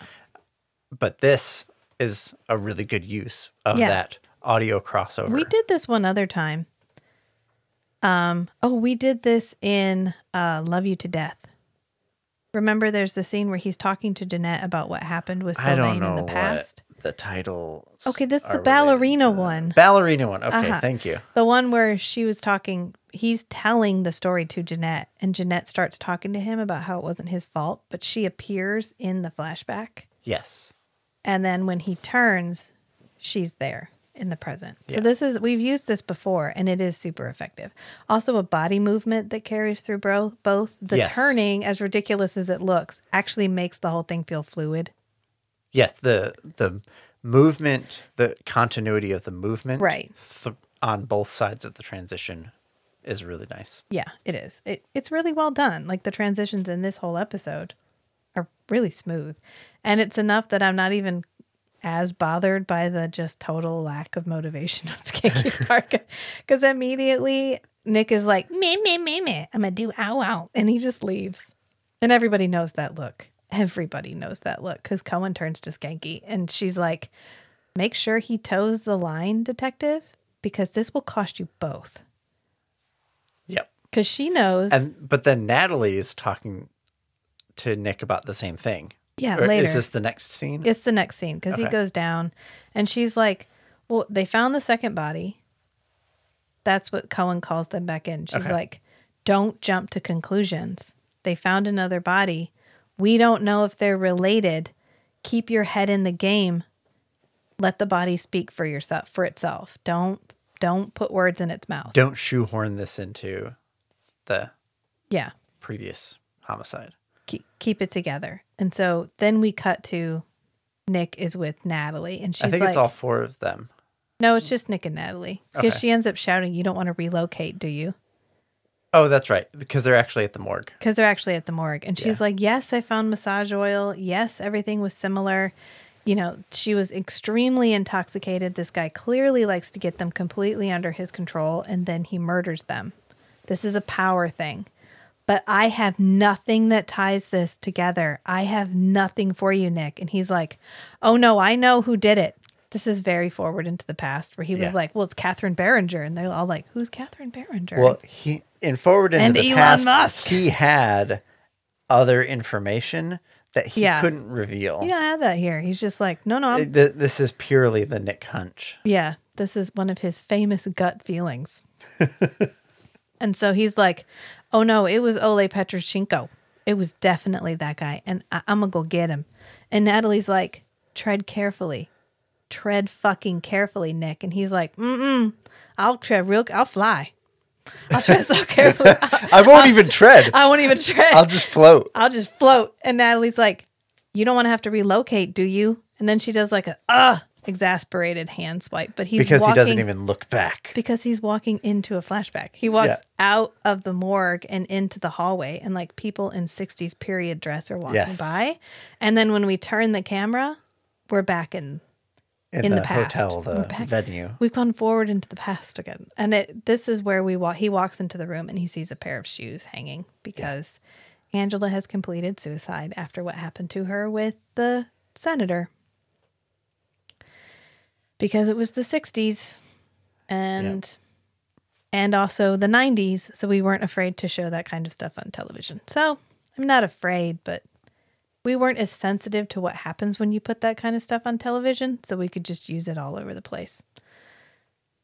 I was thinking about that the other day, how I do it sometimes still where I'll be like, I'll just die or whatever. But the like, oh, I'm going to kill myself was such a big like, oh, that's so terrible. I'm going to kill myself.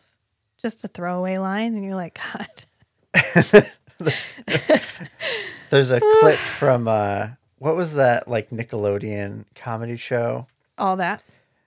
And there's a clip of one of the ladies from there just casually talking about losing their will to live or whatever. Yeah. It was like crazy what like Nickelodeon put on the TV. Oh, it was jokes. Those mad jokes. Oh, yeah. You could say that all you wanted. That was fine. Yeah. Sensitivity? Who is she? Don't know her. But this is really the end of our flashback because he comes out of the room. And, of course, Lacroix is standing there. Not standing there? Is standing there? Is not standing there? Lacroix's visage is present. Yes. He sees Lacroix. Yes. Yes. And Lacroix is like, fucking told you. And Nick is like, I don't need this right now. And he's like, that's fine. You know, you have the ultimate power. Men in power always use their power to harm others. You have power. You could use your power to harm others. Harm that guy. He's a dick. He like points over at the senator. Another casualty in the struggle for democracy. I hate to say I told you so. Your senator friend doesn't care that he abused his power, that his lust cost a life. He's a politician.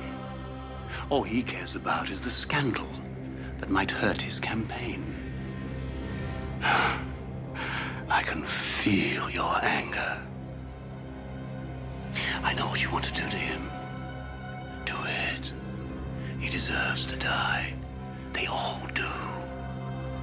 Get him. It might do you some good. I'm not going to do it. Like, I still have faith in justice. I just can't do it.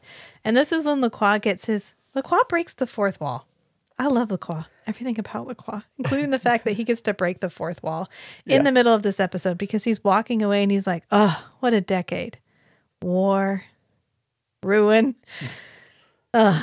Assassination. And he goes, the age of Aquarius, indeed. And he like stares directly at the camera as the elevator door shuts. Yeah. What's the age of Aquarius? The 60s. All right. The Wikipedia page for Age of Aquarius. Approximate dates for entering the Age of Aquarius range from 1447 Common Era to 3597 Common Era. Well, of course we're living in the Age of Aquarius. It's going to be for the next 1,000 years. Well, it was like slang for the 60s because Aquarius is kind of the air sign, I don't know, I'm just going off what Kate has told me here. The more like mystical. I don't want to say woo-woo, but woo-woo is what's coming to my mind. The woo-woo expression sign. Age of Aquarius in popular culture usually refers to the heyday of the hippie and New Age movements in the 60s and 70s. The cult era, you know, that time period. When everybody and their brother was joining a cult or starting a cult. Lacroix could have started a cult. That's what he could have done instead of fucking with Nicholas. But here we are. Maybe that's what he was trying to do with Nicholas. And we all know Nick would have joined it. He's already joined a cult on the show. He's just never coming at Nick from the right angle. Wrong angle, wrong time. Yeah, exactly. But this is when we go back to the present and Yuri shows up at the police station and he's like, I want to tell you all about how the ambassador is a murderer. And Skanky's like, come sit with me for a bit. Let's have a chat. I am interested in what you have to say. Yep. Meanwhile, Nick, who Skanky was supposed to be watching, but nobody's watching him. Whoever was on babysitting duty went to get coffee. Nick's and Nick gone. snuck off. Because he flies to the consulate. He said he was going to tread carefully. He did. He flew to the consulate. He even just floats outside the window. We're not there yet. And then Yuri is back at the precinct, like spilling the tea. He's like, the ambassador was missing on the nights of the murder. And like, he has no proof that he wasn't there.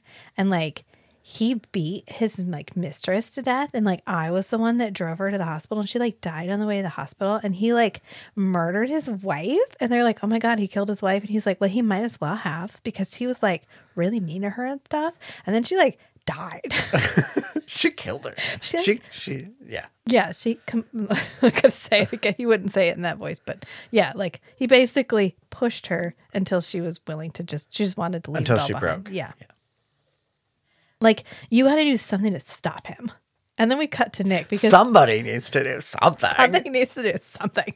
And then we cut back to Nick because Nick is like floating outside the window.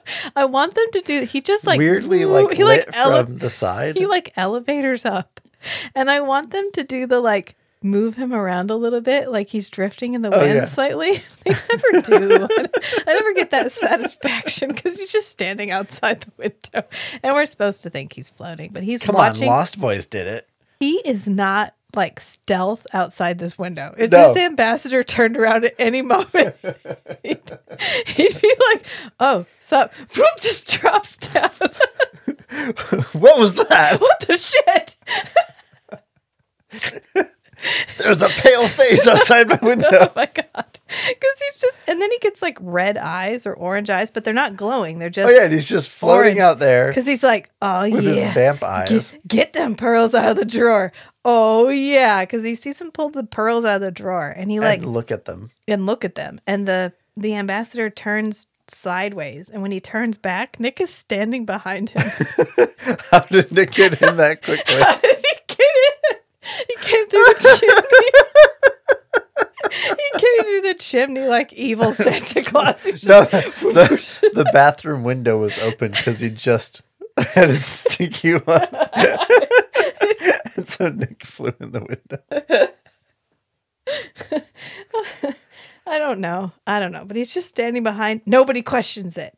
Nobody asks how he got into this place. It works.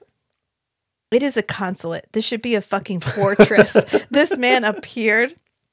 They all immediately know he appeared because he marches the ambassador out through the front door. But nobody in the building would have seen him come in. No, they would not have, Matthew. And they also have cameras, I'm sure. So if they check they probably have exterior cameras.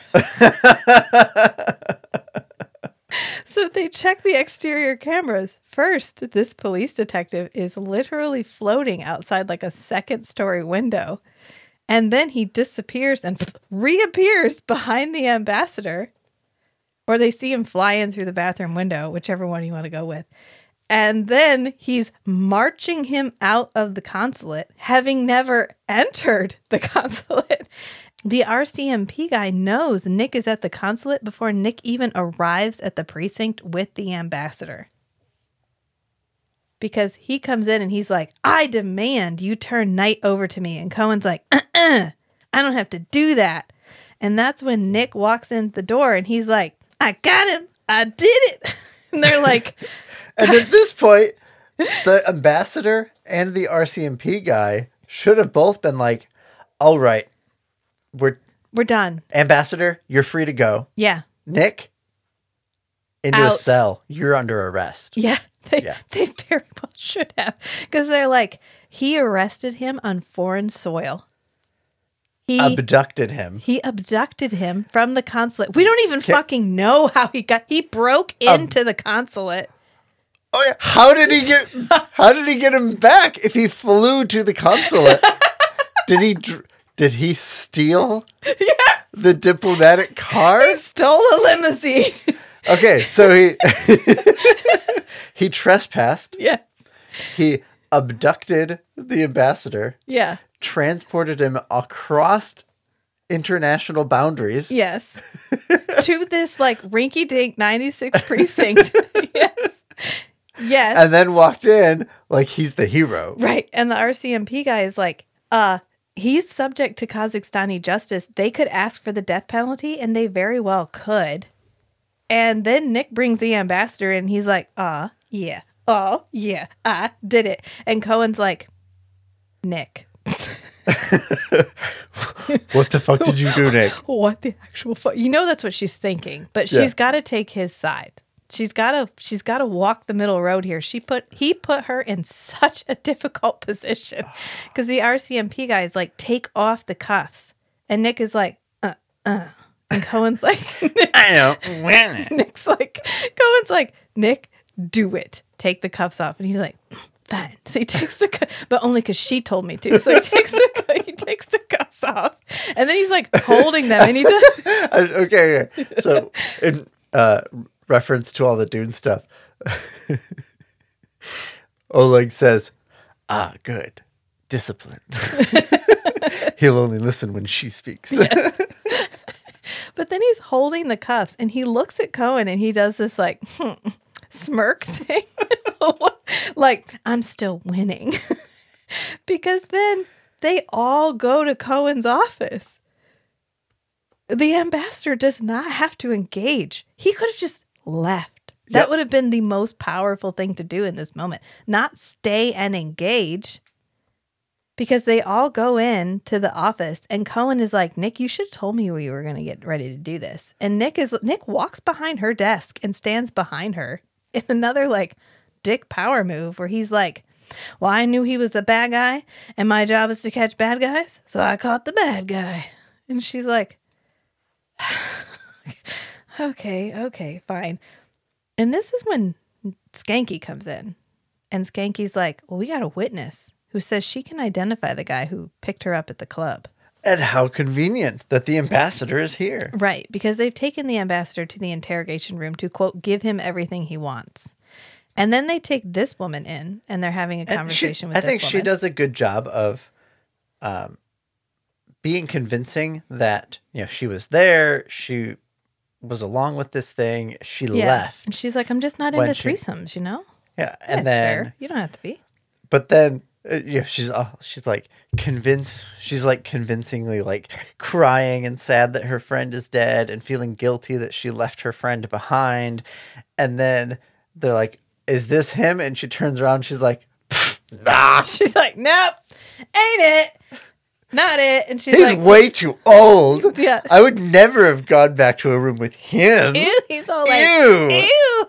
His hair looks like it was cut by a weed whacker. They do look kind of similar, though. Yeah. Just way too old. I thought I recognized her, so I looked her up. She's in He Never Died. She's the love interest in He Never Died. Oh, okay. I also thought she looked familiar. We should do He Never Died. Yeah. If you haven't watched He Never Died, go for it. It's good. It's so good. It's so good. It's kind of vampire-y. He's like a vampire who eats some solids. Yeah. Yeah. He's a cannibal, I think is how they describe him. Yeah. Obligate cannibal. Yeah. But then once they are like, no, it's not the ambassador because this woman didn't ID him, they just leave, and they leave Nick there to like go about his business and be like, we'll call you later about the extradition for your death penalty hearing. Like, it's fine. Oh yeah, you expect a formal extradition request within the next 24 hours. And Nick is not even pretending like he gives a shit.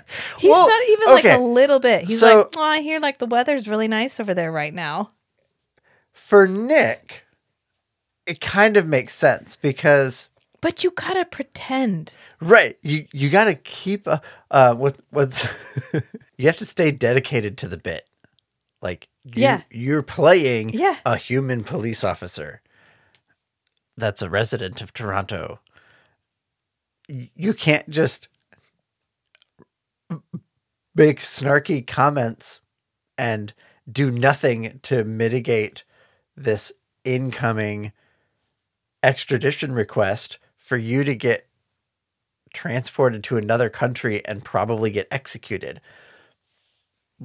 Regardless of the fact that you personally will be able to, just fly away and escape the consequences.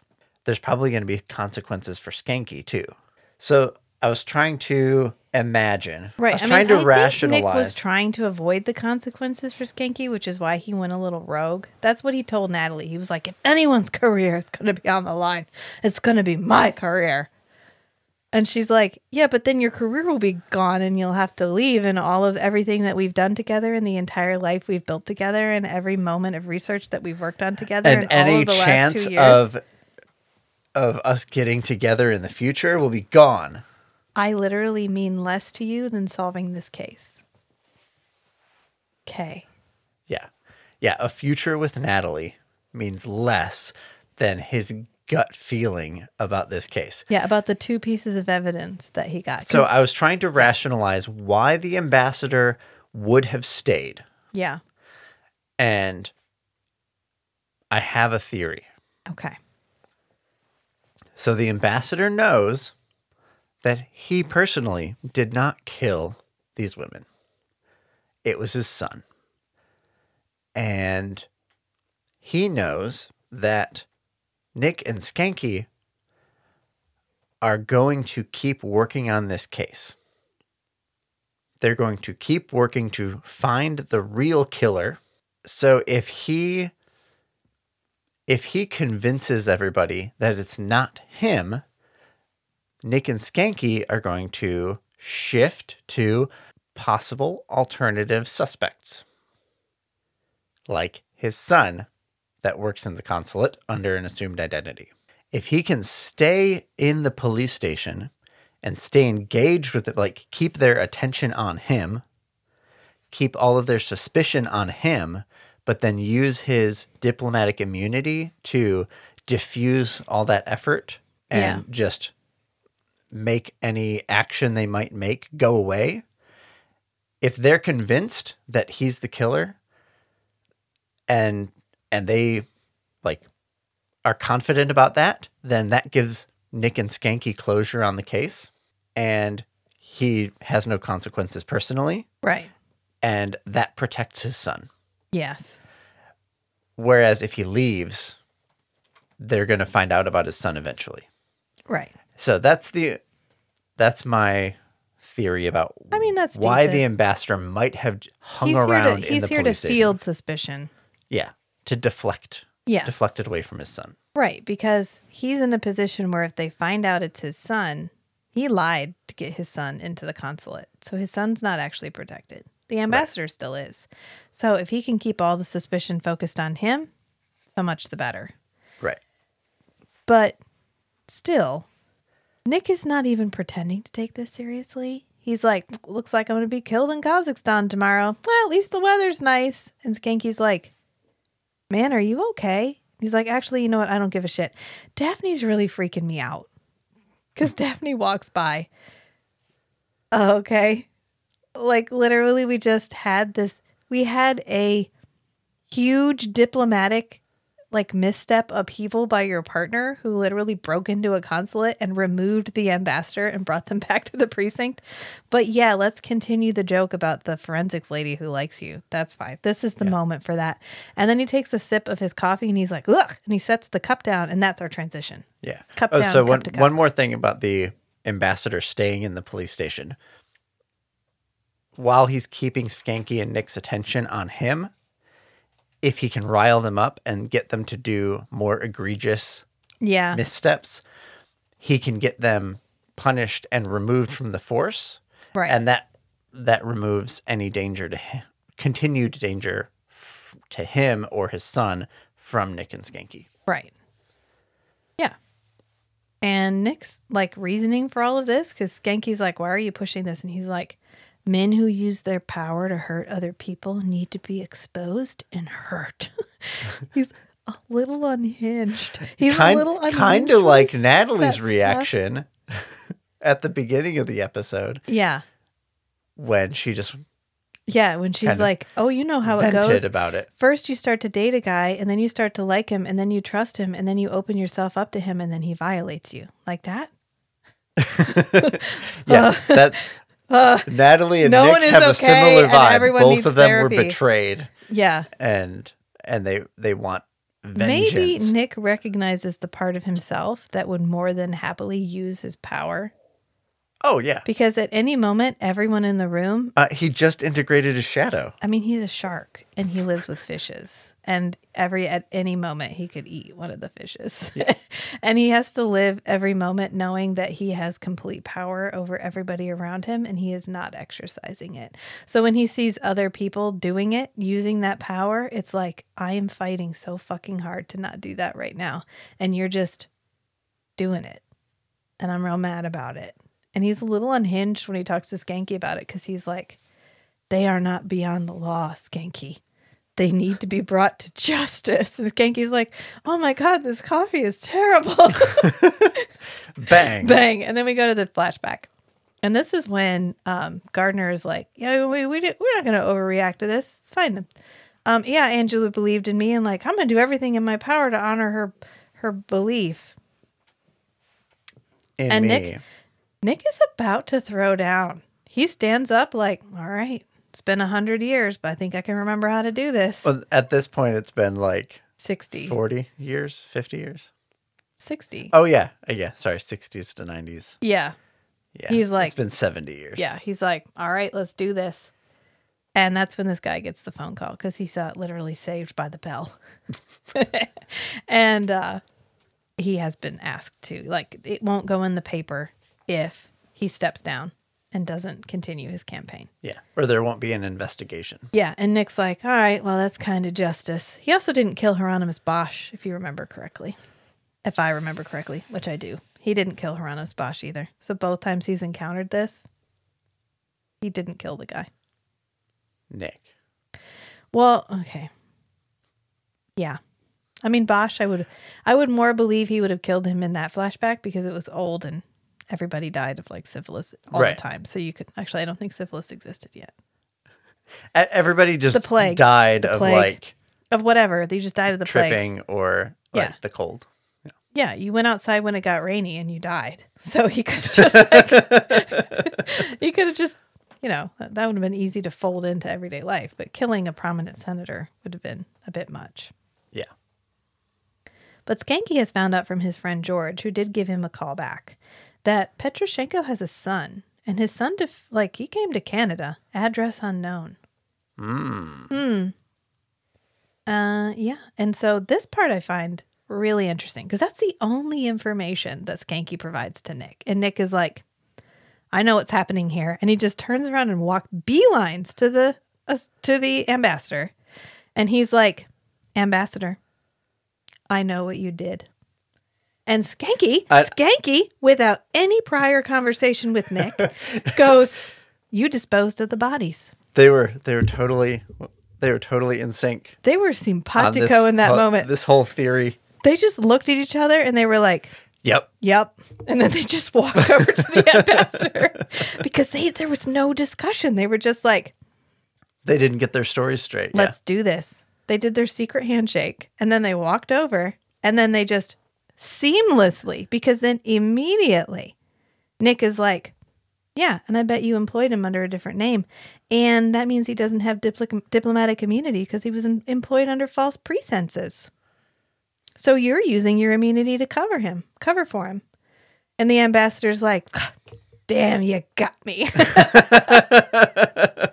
have just continued bluffing. They have no proof. Right? They have nothing. They don't even know what his son looks like. They would have to formally request all of those records.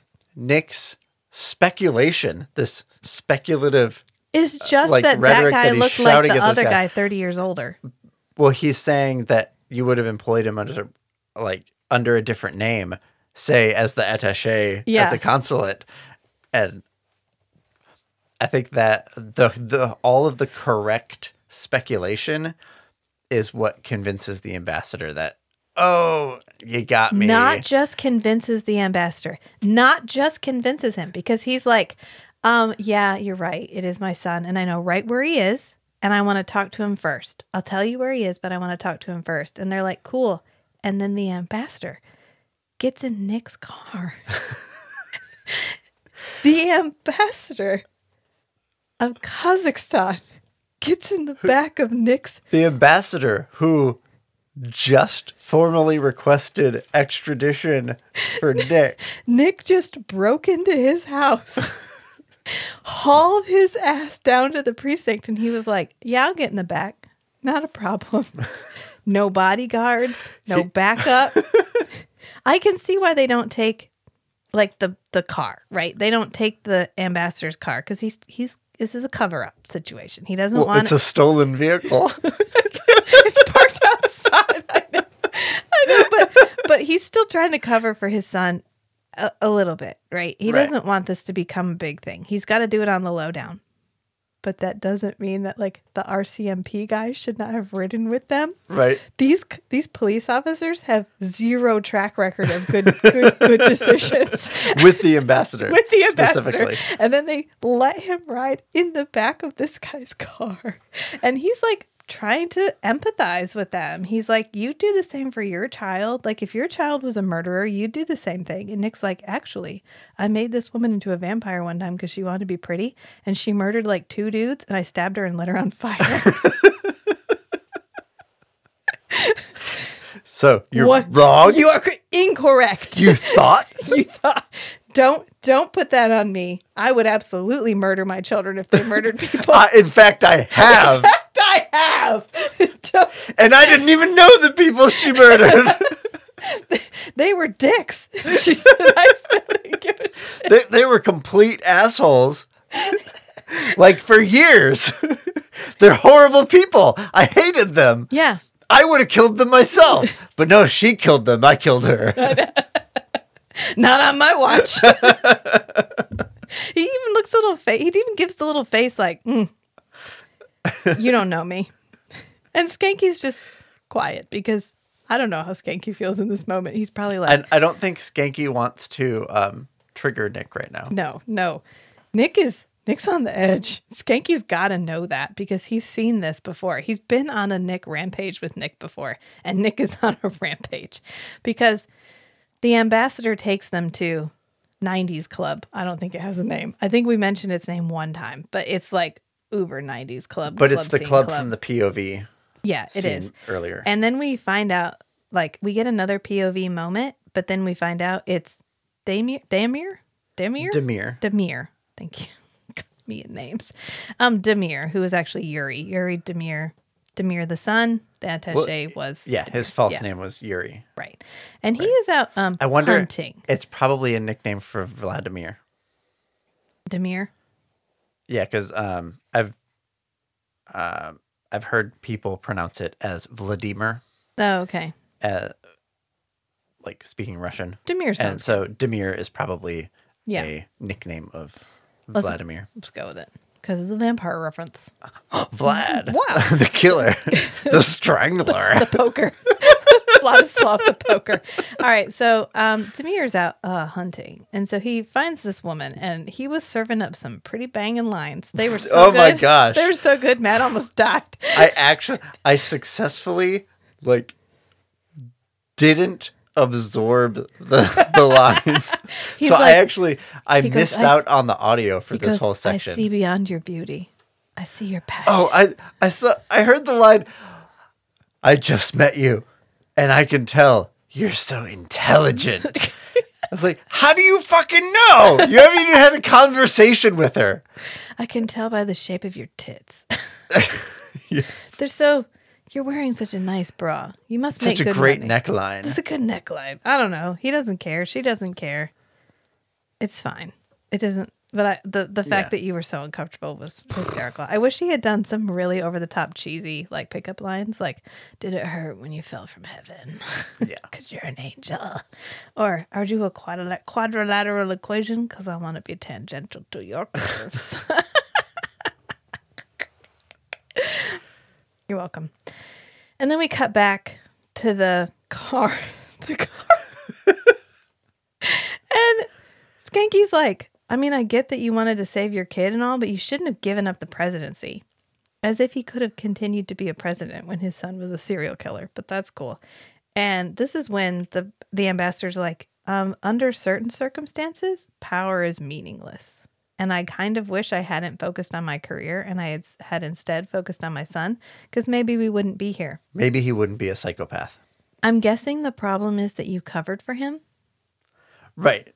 This isn't the fact that you focused on your career. It's that you compromised on disciplining your child his entire life. Yeah. And so literally he has never had to experience the negative consequences of his actions. Right. So that's why he is unaware that actions have negative consequences. Correct. Right. But they arrive at the club. And as soon as they walk into the club, Damir is like, "Daddy!" And he like pulls out his gun. I can't believe you brought them here! Oh my God. And he like points his gun at the woman and everybody's like, take cover. And so they all dip. And all of a sudden we're like alone in this club.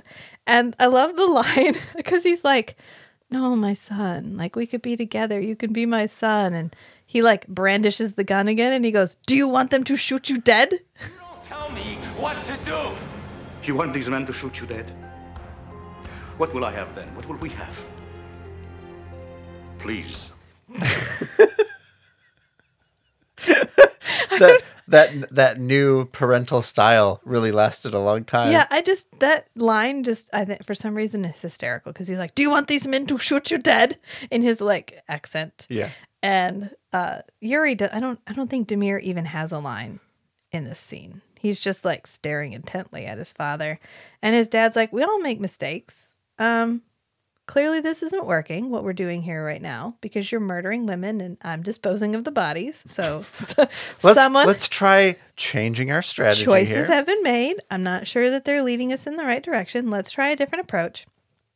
And we get like a close-up of the hand, close-up of the gun, close-up of the hand, close-up of the gun. And then the woman's like, "Woo!" And she just yeets. Right. Yeah, he's handing the gun over to his dad. Yeah. But then she panics. This is why you shouldn't judge a woman's intelligence by having just seen her. Because, girl, hold a minute. I don't know. Maybe he would have shot her. We don't know. But he ends up shooting his dad because she bolts and ruins the moment. And he just fires at his father. And for once, Nick doesn't take the bullet. She breaks the tension of the moment. Yeah. Like hot dog fingers. Oh, God. Don't. Don't bring that movie into this right now. But Nick is like, oh, good, I didn't take that bullet, which means I can still continue to chase after this guy. Because he flies after them. And then... Literally. And then he, like, decks Demir into the trash. He just one-armed backhand tosses him into the trash. Into the trash. While this woman's watching. Yeah, and then she's like, oh, thank God, kind sir. And he's like, yes, that's right. You may hug me. So they, like, hug. And then we cut to the precinct. He's still wearing the same shirt, so it must be the same vest. The same light blue vest, dark blue shirt, gray. I didn't even notice. Jacket, black pants. You're welcome. He had I noticed everything was a different solid color. Maybe Nick gets dressed in the dark and he just goes off shades. He's like, well... Maybe Nick is colorblind. Could be. Would being a vampire fix that? It could have fixed that, but his brain would have formed before without the ability to discern colors. Well, listen. Maybe he gets dressed in the dark and we know his night vision is like infrared. He only sees in shades of red. Which means when he's getting dressed, everything looks red. Maybe he thinks he's always wearing red and black. Yes. Yeah. And Skanky's like, wow, the last time I punched a guy, I broke every bone in my hand, or at least it felt like it. And Nick's like, meh, it was just a little tap. Not from that bruise on Demir's jaw, it wasn't. It's not like the kid didn't deserve it. If that bullet were to hit a few centimeters out of the way, his father would have been heading home in a cargo-class pine box. I mean, what kind of psycho are we talking about here, huh? I mean, what gets into the kid's head that he doesn't realize his actions don't have any consequences? I guess it's true what they say about power corrupting. Absolutely. What? Never mind. It's fine. I could have really killed him. You should see what happens when I use my teeth. But I haven't done that for 100 years. I haven't done that in a while. Whew. Dust off the old cranium for that one. So then they sit down at the desk and Skanky's like, man, I guess it's true what they say about power corrupting. And Nick goes, absolutely. Skanky's like, what? He's like, never mind. No, never mind. This is when Daphne shows up. Do we get wrap up for anything else? Fucking no. Do we find out how they're going to punish them for the fact that they got up to some shenanigans? We find out that the ambassador survives. Oh, and he leaves, I think. He goes back home because Skanky says it's a good thing that he wasn't off by a couple of centimeters or he would have been heading home cargo style in a pine box. Yes. So I think he left just to get away from the scandal.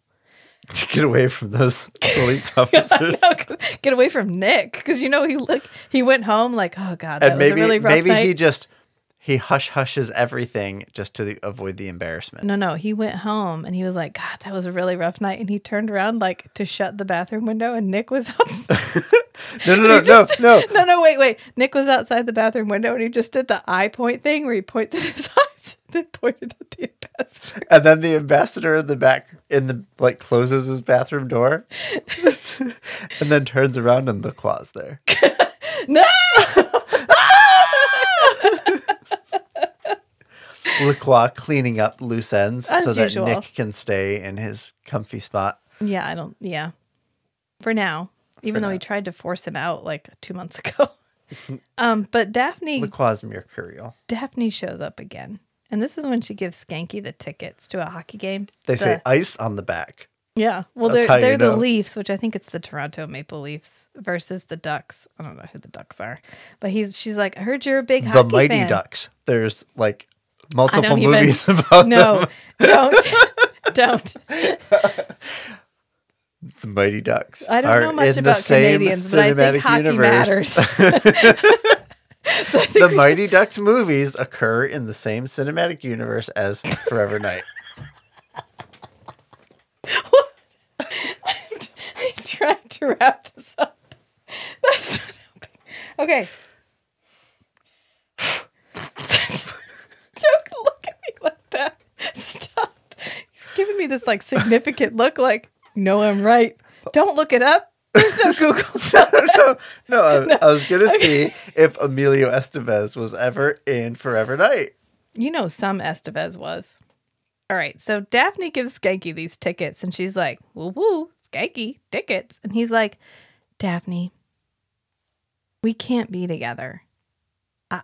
I'm married. And she's like, oh, yeah, I knew that. Why don't you take your wife? These are for you and Myra. Yeah, these are for you and Myra. And he's like, I can't accept these, which is exactly what he should do. Skanky acts exactly the way he should in this situation, which is, I cannot accept these at all. And so he hands them back to her very politely.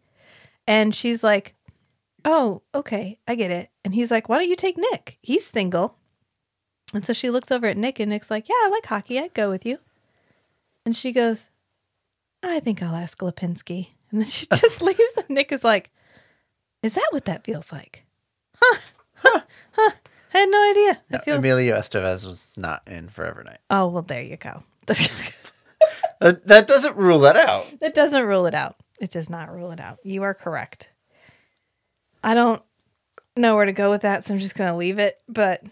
And that's it. That's the end of our episode of Beyond the Law. And clearly you had a lot of fun talking about that one. Oh, no. The Mighty Ducks was 1992. Right time period. Holy shit.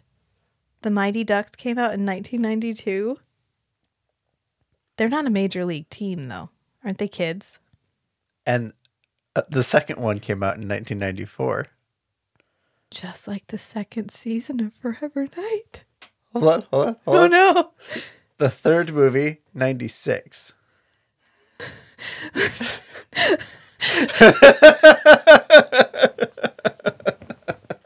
Oh, it's canon now. They're in the same universe. I want to see an episode where Nick takes over a little league hockey team and like teaches them how to play hockey, and then Lacroix takes over a little league hockey team and teaches them how to play hockey, and then they have like an epic hockey game. And Lacroix's team just straight up murders all the other kids. Yeah. Yeah. Literally. Yeah. Yeah. Hey, maybe we'd get to see Daniel again. Remember the kid they turned into a vampire?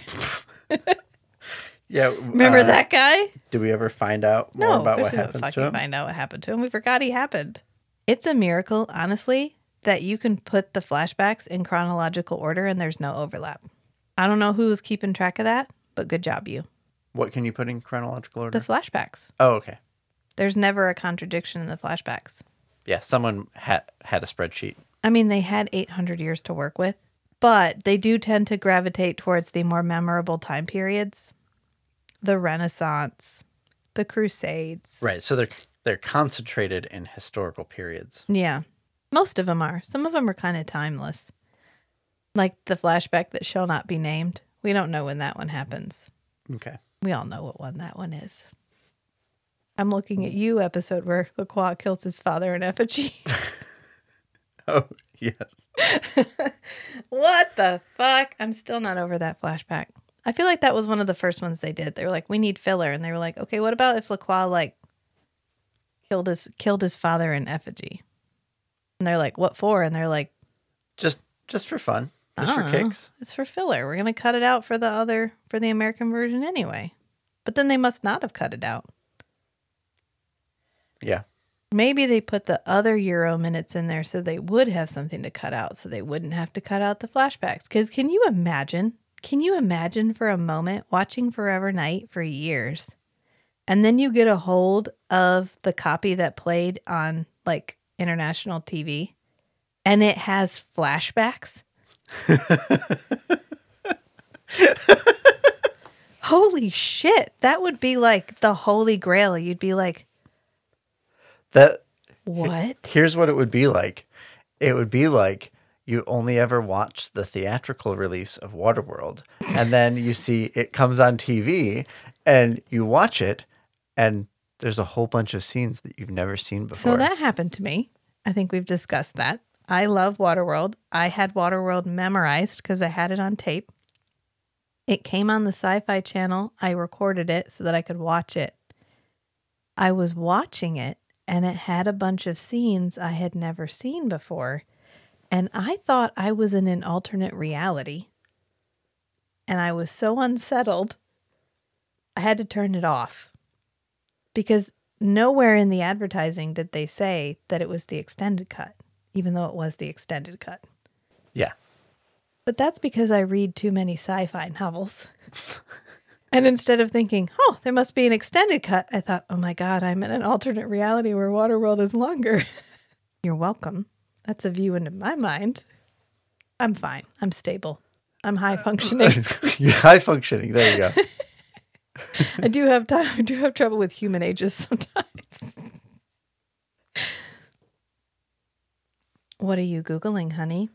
Oh, IMDb has a collaboration and overlap search. Oh, so you can put in two properties. Are you looking up the Mighty Ducks and Forever Night? I feel like there's a fan fiction somewhere where there's a crossover. There's a Doctor Who Forever Night flashback or Forever Night crossover. I know faux shizzle, there's a Highlander Forever Night one because I may have written one, but there's more than that. You may have written multiple. Man from U.N.C.L.E. There's a Man from U.N.C.L.E. flashback or crossover with Forever Night. There's a whole world of fan fiction out there, 30 years worth of it. And I just posted one of my fan fictions on Patreon. Hey. It's a Patreon exclusive. Sorry. So you gotta buy your way into that. Oh, yeah. A whole dollar. That's how you draw them in. A whole dollar. I just didn't. There's no crossover between Forever Night and either any of the three Mighty Ducks movies. That we know of. Well, it's not on IMDb. There's no overlap in the cast. But as we learned, you have to submit information to IMDb. So maybe something got removed. Maybe. It got anti-memed out of existence because the knowledge of the crossover was too powerful. Anyway, I'm working through my fan fiction that's up on fanfiction.net. And once I get all that up on Patreon, I have a lot of random Forever Night faction sites that I need to scour to check for. Which are still maintained because there are so many. A lot of them went down. Well, right, but people have archived them. Yes, and there is one lady who worked very hard to put a lot of them back up and to archive them and to get them on active servers again. And thank you very much, because it's really interesting to think of the internet. So we predate like internet available in your home. We don't predate the internet because that would make us like real old. But we are like, I didn't have the internet in my house growing up. So to think of the internet as something that requires like archival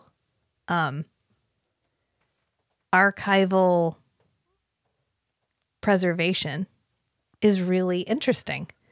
And so there's this whole host of flashback of, God, why do I keep saying flashback instead of the word I mean to say? It's because I'm stuck in a I need to do a turnaround. Like I need to do a 180. Clearly I need to turn around and get out of the flashback. But there's all of these sites that I interacted with when I was younger, when this was airing on Sci-Fi, that were just up. And to me, they were always going to be up. So it was fine. Right. And then all of a sudden, it feels like the internet is like you open up a web page, it will always be there. There it is. And then over time, I mean, these things have aged. They're all 25, 30, 35 years old now. And they're all gone. And you're like, holy shit. I'm as old as some of these websites, or that's just wild to think of, that these things have been up for so long that the people who've originally coded them and put them up have passed, or they've forgotten about them, or like the computer that hosted it died. Right. Or the one that cracks me up is there's the Forever Night email server. Oh, the listserv. The listserv. There's some college that hosts that listserv. They've hosted that listserv for 30 years, which means on some random server somewhere, there's this tiny little snippet of code that's just been passing emails through for 30 years. Yep. They just have a directory of files. And all they did was turn off archive. So none of it's archived. So it's not taking up any storage space. Yep. Yeah, it's only relaying emails now. So every time they probably image that hard drive and copy it over to another one, that tiny little piece of code just gets carried over. Yep. Like, it's almost like genes, like non-expressed genes, like being a carrier for some kind of genetic disorder. You don't know you have it, and you could pass it on to an infinite number of children before it gets expressed, before this tiny piece of code that's been passing through these Forever Night emails forever finally pops up and someone's like, what is that? What's that doing there? I thought we were hosting this. How long have we been hosting this? You know, the person who set it up is probably retired. Like they went to they went to college, they graduated, they got a career, they've had their entire career and they've retired, and that little thing that they left is still running. That's just wild. I don't know. I think that's one of the most interesting things about aging with a fandom, like being in a fandom for so long, is just watching the things age and be preserved. And the websites are more like buildings on like a street. Yeah. And there's a business here. And like that, there's that furniture store, and that furniture store's been here for so long. And then, you leave for a while and you come back like, oh, it's time to buy some furniture for my house. I remember that furniture store from growing up. Let me go shop there. And it's closed down and like the entire building's gone. Yeah. Buffy's getting a sequel. I've been noticing a lot of Buffy stuff, a lot of Buffy memes, a lot of Buffy podcasts. Usually you can track memes. That's one of my favorite things to do. Marketing has gotten really good at using the whole meme sphere for a whole nother branch of advertising. Yeah. I like to pick up on, oh, wow, there's been a huge uptick in Friends memes. There's been a huge uptick in Gilmore Girls memes. Yep. There's been a big uptick in Buffy memes. That's usually like, oh, we're about to reboot that property. Yeah, they start hyping up the memes. They get it back like in the a few weeks zeitgeist beforehand. Yeah. They get it back in the zeitgeist. And that way everybody's primed for it. Yeah. And I was like, Buffy's getting a sequel? Just putting this out into the universe. I know a television show that could definitely use an awesome reboot. Forever Night. You're looking at me like, that one. You're looking at me like I don't know what we're talking about. Like we don't have an entire I was playing along for the bit. It's so popular. There's one whole podcast.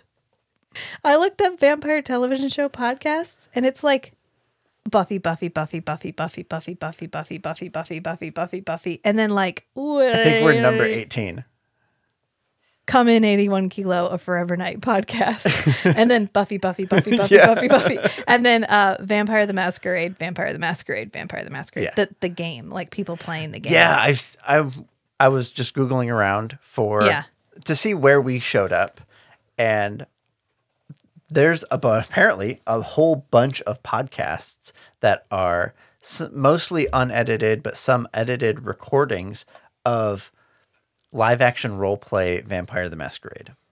You played Masquerade. It was good. Yeah. We didn't do the live action part. Yeah. But I just thought that I think is hysterical. I mean, of course, Buffy got 7 seasons. Yeah. It's contemporary. They're contemporary with each other. Did they have overlap? I think Buffy, I think Buffy's a little bit later, actually. I think the first season of Buffy's like 97, 98, somewhere in there. But, I mean, I watched some of Buffy. It was all right. But it's teenage drama. I don't know. It's never been my jam. Even when I was a teenager, I was like, fuck this. I live this. I don't want this. And now I'm like, ugh, teenagers. So I don't watch that either. But I just think, I don't know. I thought that was really, really funny. And so if you feel like looking that up and you want to crack up like I cracked up, please do. It's hysterical because literally no one else is doing Forever Night. Because to me, Forever Night's like this cool, seminal, like... It's iconic. It's an iconic property. It's like the vampire detective property. this is it, y'all. This is it. This is the first one. Mm-hmm. And we're all just going to be like, cool, but let's not talk about it. Yeah. What? It's just wild to me.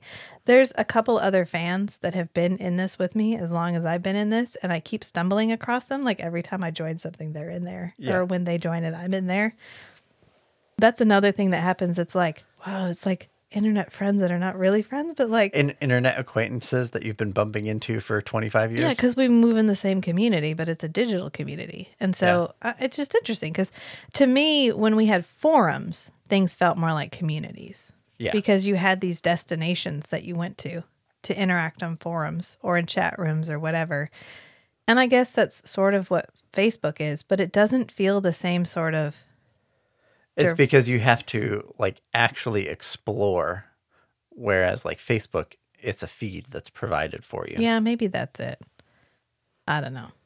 Anyway, I just thought that was interesting. But all that to say, if you want to check out a buck to our Patreon, you can read my fan fiction.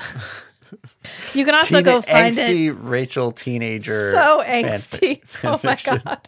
And I didn't edit any of it. I just copied and pasted it and put it up because it's like a time capsule of me when I was watching this the first time through. And it's hysterical and poorly written. And I have a whole ode to the purple jacket, which I haven't put up yet. But clearly the purple jacket has been preoccupying me for decades. Decades. Because I wrote a whole story about it. And I wrote a couple of crossovers, including with Buffy. And I'm going to have to dig those up because those are not on fanfiction.net, which means they're somewhere else. Yeah. And I wrote under like 15 pen names. So if you think you're just going to go find them without me having to tell you, you're not. Because I was, you know what? I grew up in a very conservative, very religious household. It was not okay for me to watch vampire stuff. I had to record this during the day, and then I had to watch it myself at night alone in my room. I had like a TV. Yeah, you VCR were the only combo. one who could program the VCR. Right. And so I would watch these alone at night, and then I would stay up until everybody went to sleep so I could write my fan fiction. So if you want to know, like, the angst-fueled, Rachel has this love of something that she absolutely cannot share with anybody but internet friends. Something taboo. Then that's what you're going to get, because that's what I wrote, including a very angsty poem. It's going to be good, y'all. I'm just saying. We have a Patreon. There's a link to it in the show notes. We're also on Instagram. There's a link to that in the show notes. We have a website, which has a link to all these things, and that's strangeandbeautiful.club. It also has a link to our merch store. If you don't have a hunk in the trunk sticker, are you even living? I also added all the links on the YouTube page. Oh, look at you. Matt took ownership of the YouTube page, so it's like semi-organized now, so... I'm all about that. I do not YouTube. I've been manually adding all the Dune episodes to the Dune Deep Cut playlist. Thank you. I do not YouTube. YubTub. I do need to update the name of the one Dune episode because I feel like the dad on the end of at the end of Meet the Mitchells when he's like, "Did you get my note?" And it's just it's just a note that says, "Be my friend on the internet." Be my friend on the internet. That's me. Kate told me I need to get a TikTok thing just so I can go on there and interact with, because she runs the TikTok for Feast, Sheath, and Shatter. And she said I need to get a TikTok just so I can go on there and like pretend to be somebody and like interact with the Feast, Sheath, and Shatter or defend in the comments if needed. And I was like, oh God. Do you know? I got a text message like verification code from TikTok. I got 2 of them the other day. I don't have a TikTok account. Maybe you do now. I'm thinking maybe Tony, the one who I used to get calls for all the time. Your other phone number. Put their phone number in and accidentally typed my phone number. That's really funny. I don't know. Do you know the emotional, sociological, and mental hurdle it took me to get an Instagram account? You think I'm going to get a TikTok now? Oh my God. We have almost 500 Instagram followers. Woo! I do not know who you all are. I thank you all from the bottom of my heart. I don't know how you found us. I don't know what's happening. Somehow, now, if you were in the Discord, you get to interact with this side of Rachel a lot more, but I honestly, for someone who has hundreds of hours of audio of myself out there for anyone to listen to, have absolutely no idea why anybody listens to me. But I thank you all for being here anyway. We have a great time, clearly. This is a good hobby. This is a good, just personal time, quality time. And I'm happy to share it. I'm happy to share. You know what? This is fun. And it was so much fun talking about episodes like this where we really get going about how it just doesn't make any sense. But we just crossed over the 2-hour mark. It's fine. But it's a wild and fun. Like, I don't know. Are you enjoying Forever Night? Are you enjoying the television show? Yeah. Yeah. Obviously. Have you heard the things I've said about it? Well, you're watching it. I know, but you're like legally obligated too. So I just want to make sure I wasn't roping you into this. You know, I've tried to share older television shows with people that watch a lot of modern media. Mm-hmm. Like Kate. Kate will kill a television show in like a week. And I've suggested a lot of kind of my sacred favorites like Forever Night or Babylon 5. And they just don't get it. They're like, it's slow. It's problematic. Nothing makes sense and I don't get it. And I'm like, you're not getting the part you're supposed to get. Like, right. There's a different aspect of it you need to be paying attention to. You have to be in this differently. This isn't Ashoka. Or is that how you say it? Ahsoka. So this isn't Ahsoka. I was watching something about it the other day and I thought, should we do a Star Wars deep dive where you make me watch all the Star Wars shit? For Star Wars? It's like the original trilogy, and I know we feel that way, but I'm wondering, like, is that because I checked out? I checked out right around Hayden Christensen, which we haven't gotten there yet, but Hayden Christensen is in Forever Night. Spoiler alert! It's not spoiler alert. He's in it for like 2 seconds. He's like 8. He's like, no! And he just leaves. That's all we get of him. Yeah. Actually, that's basically all he does in Star Wars. Maybe that kind of problematic perception of Hayden Christensen's role in Star Wars is why we need to do a Star Wars deep dive. Mm-hmm. I'm not convinced. I just thought that was a nice, complete thought. I don't know. Anyway, my point here is thank you all for being here and for giving Forever Night a chance. A lot of these older television shows are fucking magic. But you have to give a little to get a little. And that's all right. I don't mind it. I'm glad you don't mind it because we get to have a fun podcast like this. So I guess we'll leave it there. This was a rambling, entertaining. It was a walk through our mind gardens. That was today. We went on a maze. You know what? Yep. It's fine. Everybody has their little paths. And we got to go on a couple of ours today. So hope you all enjoyed it. Until next time. Until next time, friends. Bye. Bye.